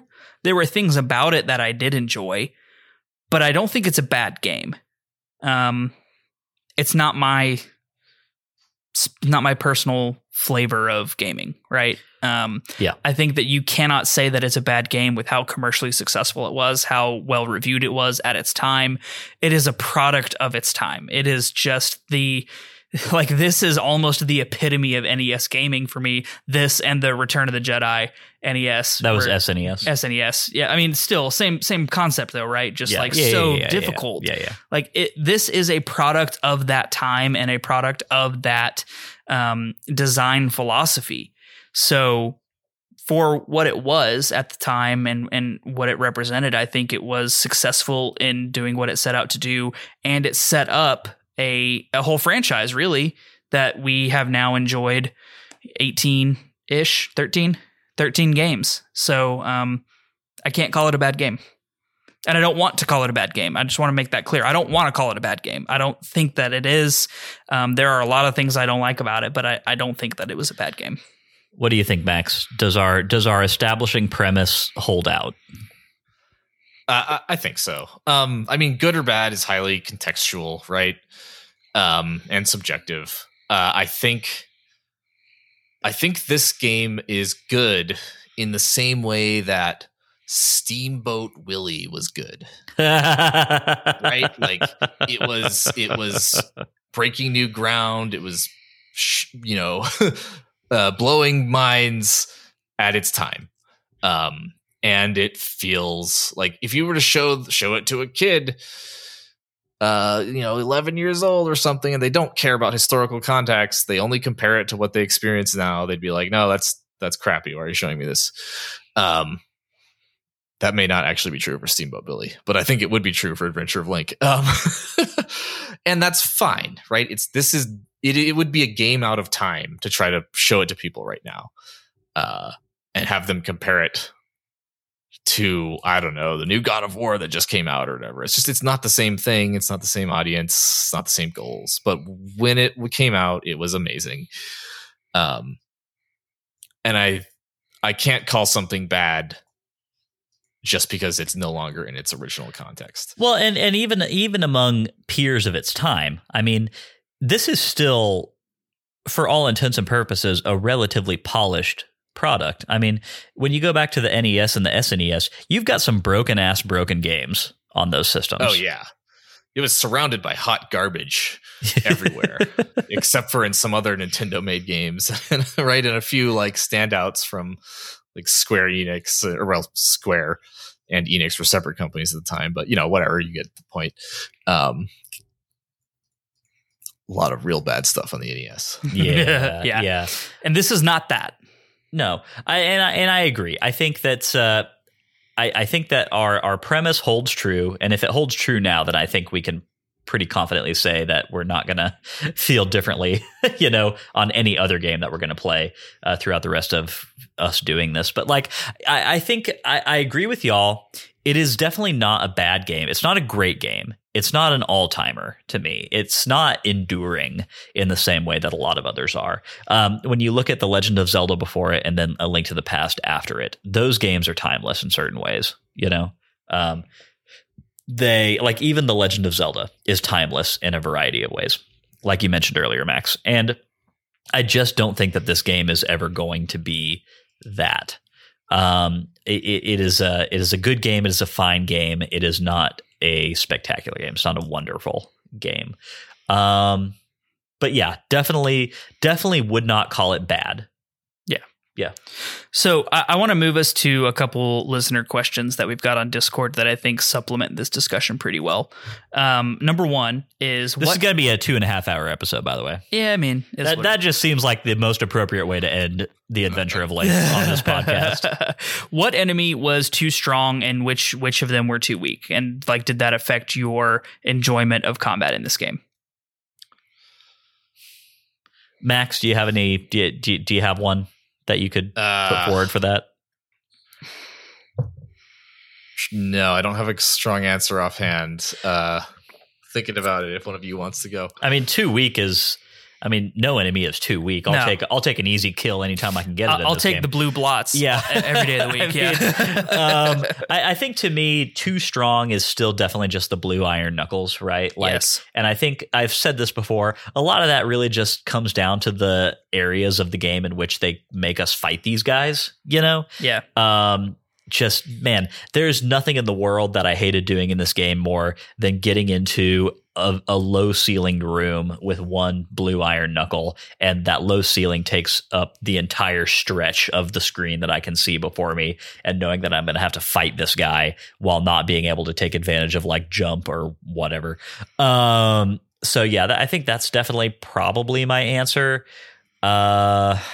I don't think anything was harder to me than the blue iron knuckles. Yeah, I'm going to give an upvote on the blue iron knuckle there. I do have to give credit where credit is due, though. I found the majority of the boss encounters to actually be very fair and well designed. Yeah, I thought the boss encounters were pretty good. I thought the reusing of smack it in the head was got a little tropish, but other than that, I did enjoy for the most part bosses. In this game. Well, smack it in the head was the precursor to shoot it in the eye. Exactly. Like, we've been doing that for 30 years. Yeah, so it's still around for sure.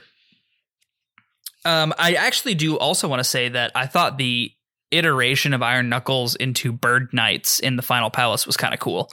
I actually enjoyed that, watching them create a new enemy that was similar to an Iron Knuckle but different in mechanics. Yeah, and I liked that. Yeah.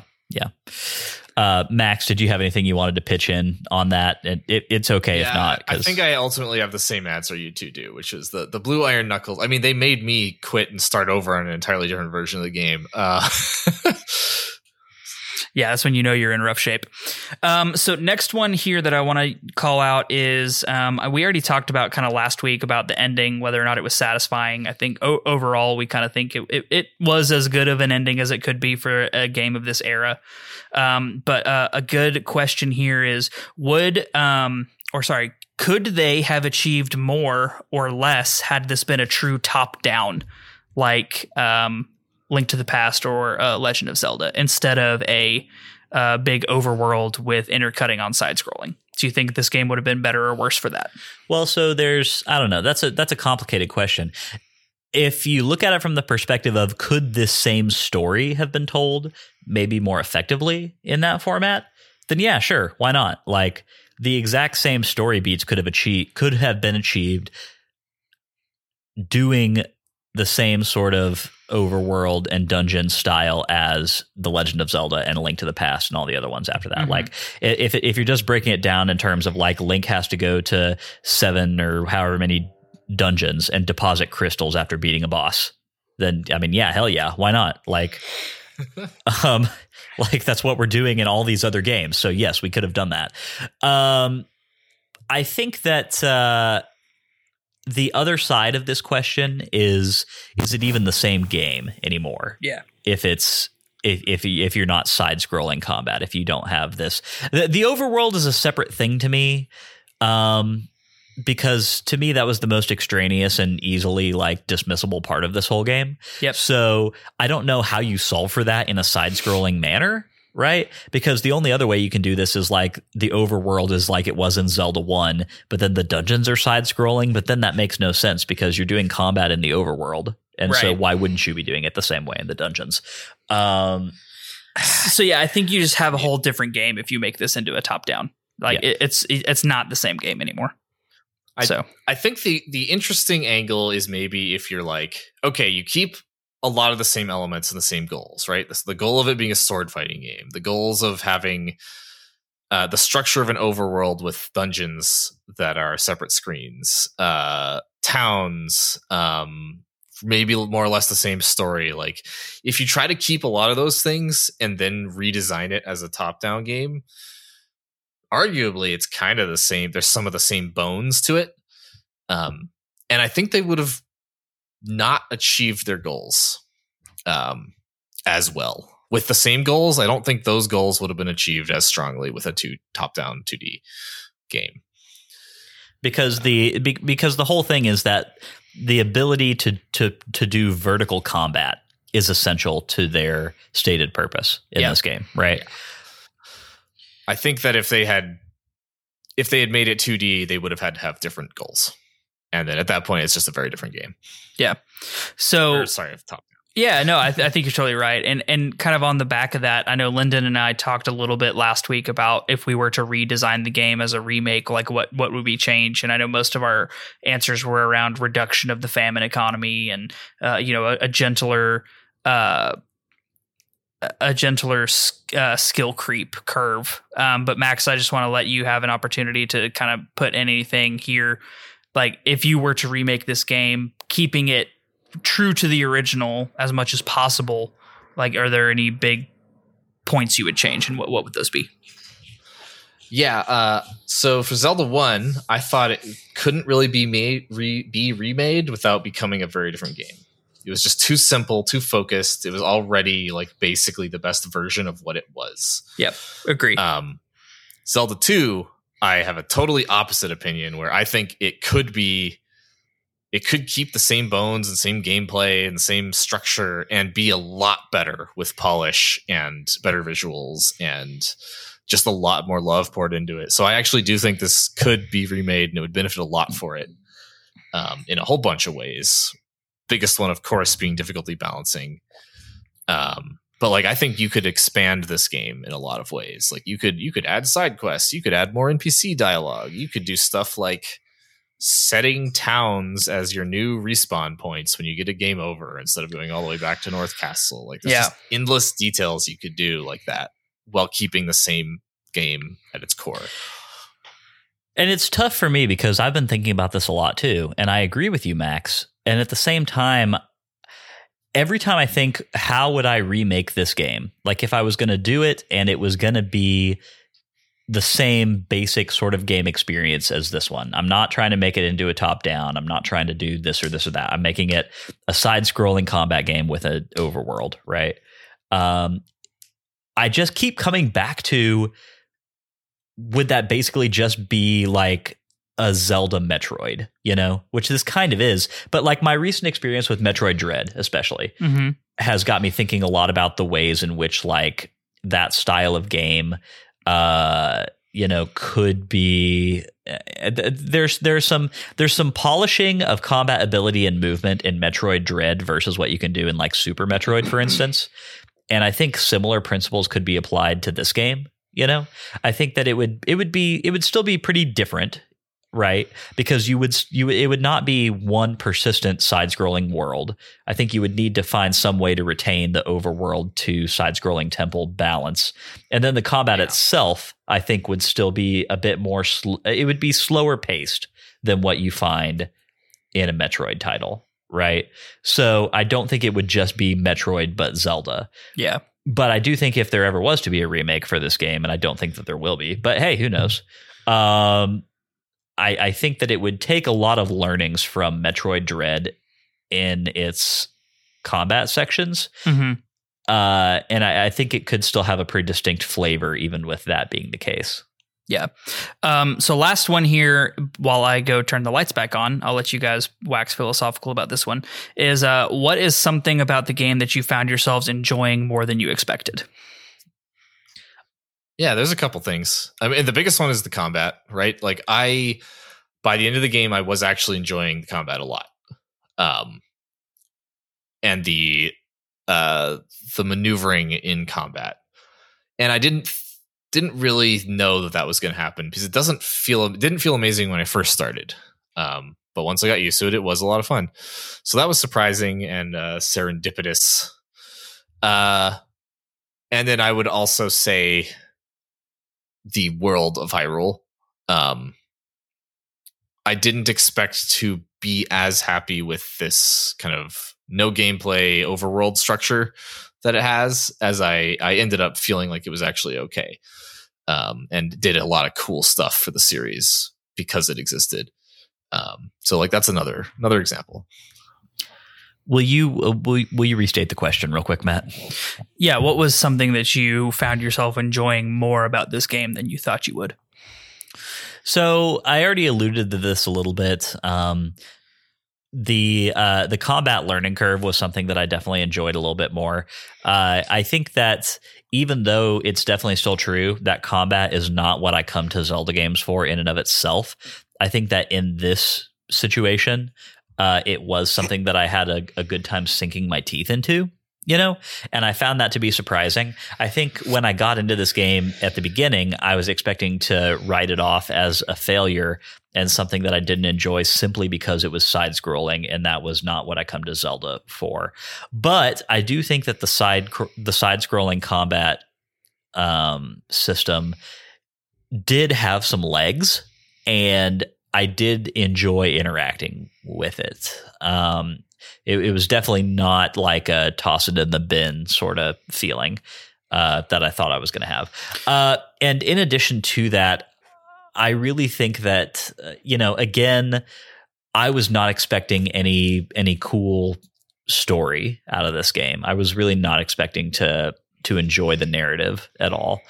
And I did, like I will now, I can now comfortably put the story of this game and slot it into the overarching lore of Zelda and like enjoy thinking and speculating about it in the similar way that I do other games in the series. And I think that's a big deal, I mean, like we one of the big reasons that we keep coming back to this series is because it's fun to try and like hypothesize about the lore and to speculate about the ramifications of like timeline and all that stuff. And I think that this game gives us plenty of fuel to add to that conversation. And that's a win. I put that in the win column in a big way. For sure. I think for me, I ended up enjoying, I enjoyed the spell system more than I thought I would. Admittedly, as I've already stated, not as much as items, but I thought the spells were implemented pretty well. Passive buffs to your combat ability are pretty neat. Lyndon, I think your point about just the lore being actually impactful to the overall story of Zelda in general is pretty cool, and not something I expected to see happen from this era of game. And I don't even really think it was something that The Legend of Zelda can say outside of just being the first. I think Adventure of Link makes a lot more strides in lore implication than Legend of Zelda does, just by nature of what it introduces, the nature of the Triforce, the nature of Link, the naming of Zelda, it goes into a lot of those things that become staples throughout the series. So, have to definitely give it props there. And I definitely did find myself enjoying the side scrolling a lot more than I thought. And I have to honestly give a little bit of credit to Metroid Dread for prepping me to enjoy this type of game, this type of combat, because I have not played a lot of side scrollers outside of Metroid Dread. And so like going into it, it wasn't nearly as off-putting as it could have been having had that experience. So what you said about like, could you just have like a Metroid-esque Zelda game? I think there's a space for that somewhere, and I wouldn't be opposed to playing that. And, I'm there. The big takeaway from this episode is that Metroid Dread is great, and you should all play it. Metroid Dread is so good. It's a phenomenal game. Yeah. So yeah, that is. Hold on, I think we have one is that more. Yeah. Nope, that was it. That was our listener questions for today. Much appreciated to everyone who wrote in with those. I know, I think that the community has really been enjoying the conversation around this game, and really been enjoying the wide variety of takes and opinions and everything. And I love that. I just love that. Honestly, now that we're kind of at the end of season 6, particularly at the end of Adventure of Link, I love the variety of conversation that we've been able to have around this game. I think that it's truly been some of the most fun podcasting we've been able to do so far, because some things like, Ocarina of Time and Breath of the Wild and all these, it's still very fun to talk about those games, but it's all sort of kind of like a given. That they're amazing and wonderful. And we have glowing things to say. Yeah, they're a known quantity for all of us, right? And that's not to say that it's not worthy to kind of like break down why that is, but this game gave us something very different, which was an opportunity to really dig into, as Max, as you said earlier, something that is considered to be the black sheep of this series. And I think it's been really great to have a nuanced discussion about it, right? Like, it's easy to come on here and say, I don't like this, I don't like that.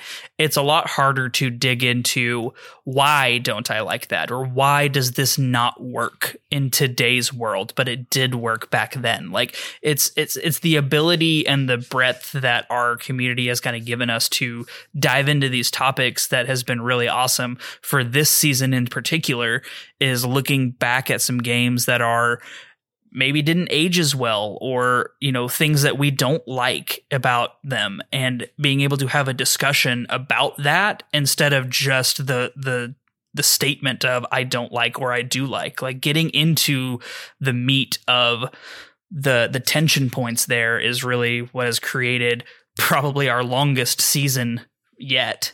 As far as amount of game to play versus amount of pod that was created, there's just so much here to talk about, because it's important to give context to that stuff, because as we have always stated, is we want to be as objective as possible about these games, and we still don't believe that any bad Zelda game has ever been made. So it's important to talk about that stuff. Yep.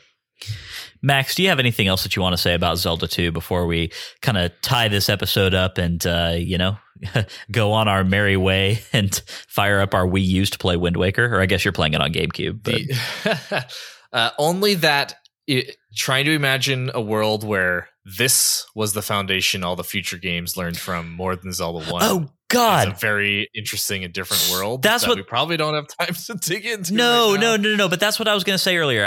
When I was like, I have a thought and I want you to remind me, and I forgot to do that. But anyway, my whole thing is, do you think that this game is looked back on more favorably if A Link to the Past is not the version of Zelda that kind of went forward after this, right? Like, because basically after this game, they had two versions of Zelda to choose from. You could go left or right. You could continue your series in the vein of Zelda 1, or you could continue it in the vein of Zelda 2. And if it had gone the other way, I don't know, like, you're right. That's so hard to like hypothesize about. That's like such a, like, I mean, who can even say? But like, I don't know. I just think it's so tough for me because so many of my opinions about this game really are rooted in what Zelda games after this did and why I love those games, Yeah. Like the sort of people who would be doing a podcast looking back on it would be people with a totally different taste. Like it may not be us. Like everything about the context that we'd be looking at it now would be different. We'd be nostalgic about different things. We'd be probably different people. Maybe the Zelda series would have died out 10 years ago. Like, I don't know, the F-Zero and Metroid franchises did. Metroid came back, but like maybe that's a world where the Zelda series isn't industry defining over and over again like it actually was. Like there's so much different about it. It's an interesting I think the long standing answer is yes, people would look on it more favorably because it wouldn't be a black sheep. It would be the start. It's an interesting thought exercise if nothing else. And that's all it ever will be because we went right instead of left, and the rest of the Zelda series went a completely different direction. And I, for one, am thankful for that. But anyway. Well, this has been a super fun discussion, y'all. I mean, seriously, I knew it was going to be. I am very, very happy that, for one, I'm very happy that we're not playing these games in chronological order, because if we had, then we would have started this towards the very front, and we would not have had quite as many established recurring guests to like come on and have these incredible conversations about it. Like, I'm very happy that we're playing this game now and that we have all these great folks that, that we know have got great nuanced perspectives to come on and like add to that conversation. So really, I think we've got one more episode left in season 6. Next week, we're going to do a bonus episode with, some returning favorites where we talk about where we kind of like put a cap on our thoughts on the 8-bit era of Zelda. But, this is the end of the main run of season 6. And I just want to say that I've thoroughly enjoyed it. This has been one of the more enjoyable podcast seasons we've done. Yeah. Like, I don't think I love the games as much. Obviously, they've fallen to the bottom of our ranking. But as far as quality of discussion, volume of discussion, quality of guests, which are as always phenomenal, we are just supremely blessed with amazing guests that we have on here. And you being one of those, Max, of course. And I think that this has been really a standout season for us as podcasters and content creators. And I'm very glad that we're here now. And I'm also very proud to now say that I am in those legion of Zelda people who have played these two games and beaten them. And I could not say that before. So really, at the end of it all, I'm glad to have had this experience and glad to have been doing this podcast for this experience. Absolutely. So y'all ready to play some Wind Waker? I am so ready to play some Wind Waker. Can't wait. Oh God, I'm so jacked. We've already started lining up guests and scheduling all those episodes. So yeah, season 7 is going to be a banger, and I just can't wait. Well, I think 7. What? You said season 6. It's season 7. Oh, damn it. Yeah, season 7 is going to be, well, season 6 was a banger. Season 7 will be yet another banger.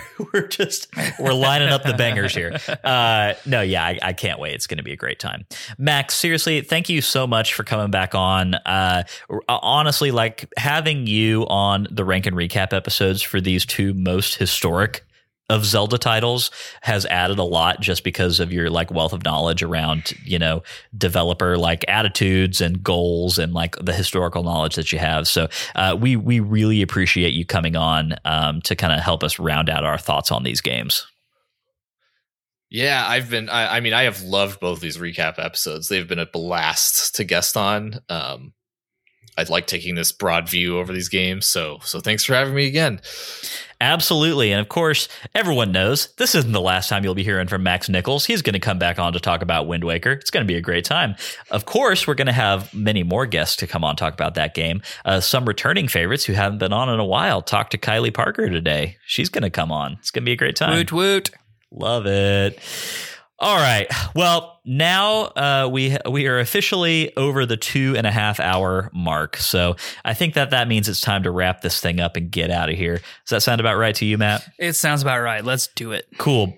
Max, real quick before we get out of here, I think everyone already knows, but just in case somebody's jumping on this podcast in this episode for the first time, if that's you, go back and listen to more of them.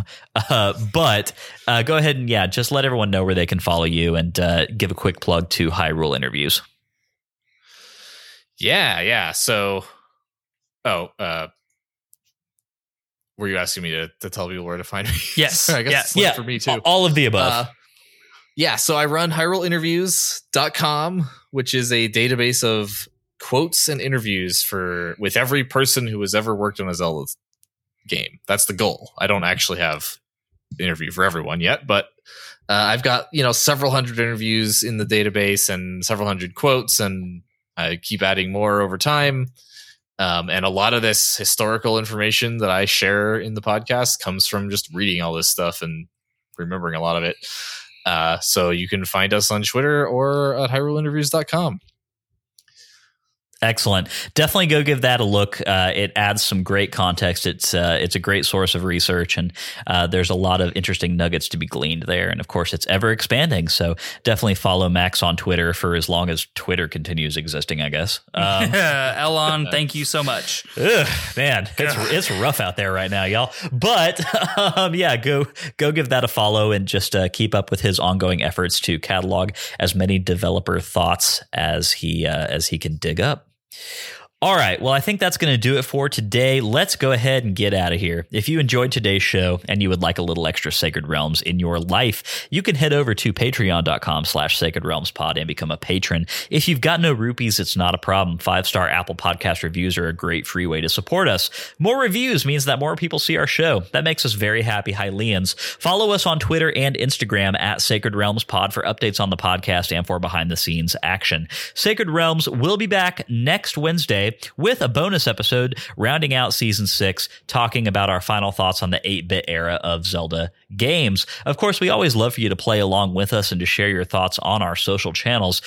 Both The Legend of Zelda and The Adventure of Link can be played in a variety of places. They can be played on the Nintendo NES, the Nintendo NES Mini. They can be played in a variety of eShops. They can be played on the Nintendo Switch online service, which is the version that Matt and I were playing. Real quick note as well, like we've been mentioning, next game we're playing is going to be the Wind Waker. If you want to go ahead and start playing that game in advance of our new season, that can be played, unfortunately, in only 2 sort of 3 places. It can be played on the GameCube. It can be played on the Nintendo Wii U in its HD remaster version. Or, of course, if you have access to emulation software, you can run it on your Steam Deck or wherever, which actually a lot of people, I gather, are doing.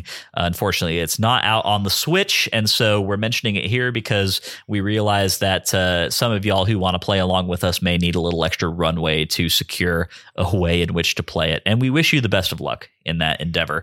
It's rough out there for people who want to play a few of these Zelda games. This is the first one that we're not going to be able to play on a handheld system, like in bed. Yeah, we're going to have to do some actual TV time. So, I'm going to have to prep my girlfriend for, hey, next time you're over, I might be playing Wind Waker on the TV, so you can't just watch Netflix while I play Zelda. Sorry. That's okay. It's going to be a great It'll time. be a thing, and I'm very excited for it, because I've been looking forward to playing this game. It's kind of well known at this point that I have not actually ever played the Wind Waker all the way through. I'm very much looking forward to my first experience with this game. Going to be a great time. We'll get into that in the next few weeks. But in the meantime, may your hearts be full. May your arrows never miss. We'll catch y'all next week.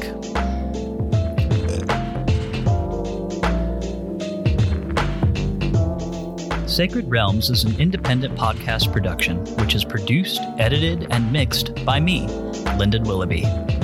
Our music comes from Zelda and Chill by Mikkel and is graciously provided to us by Mikkel and Game Chops Records. Zelda and Chill is available to stream on Spotify or to purchase directly from GameChops.com. Finally, our thanks go to Nintendo for creating such exceptional and innovative experiences.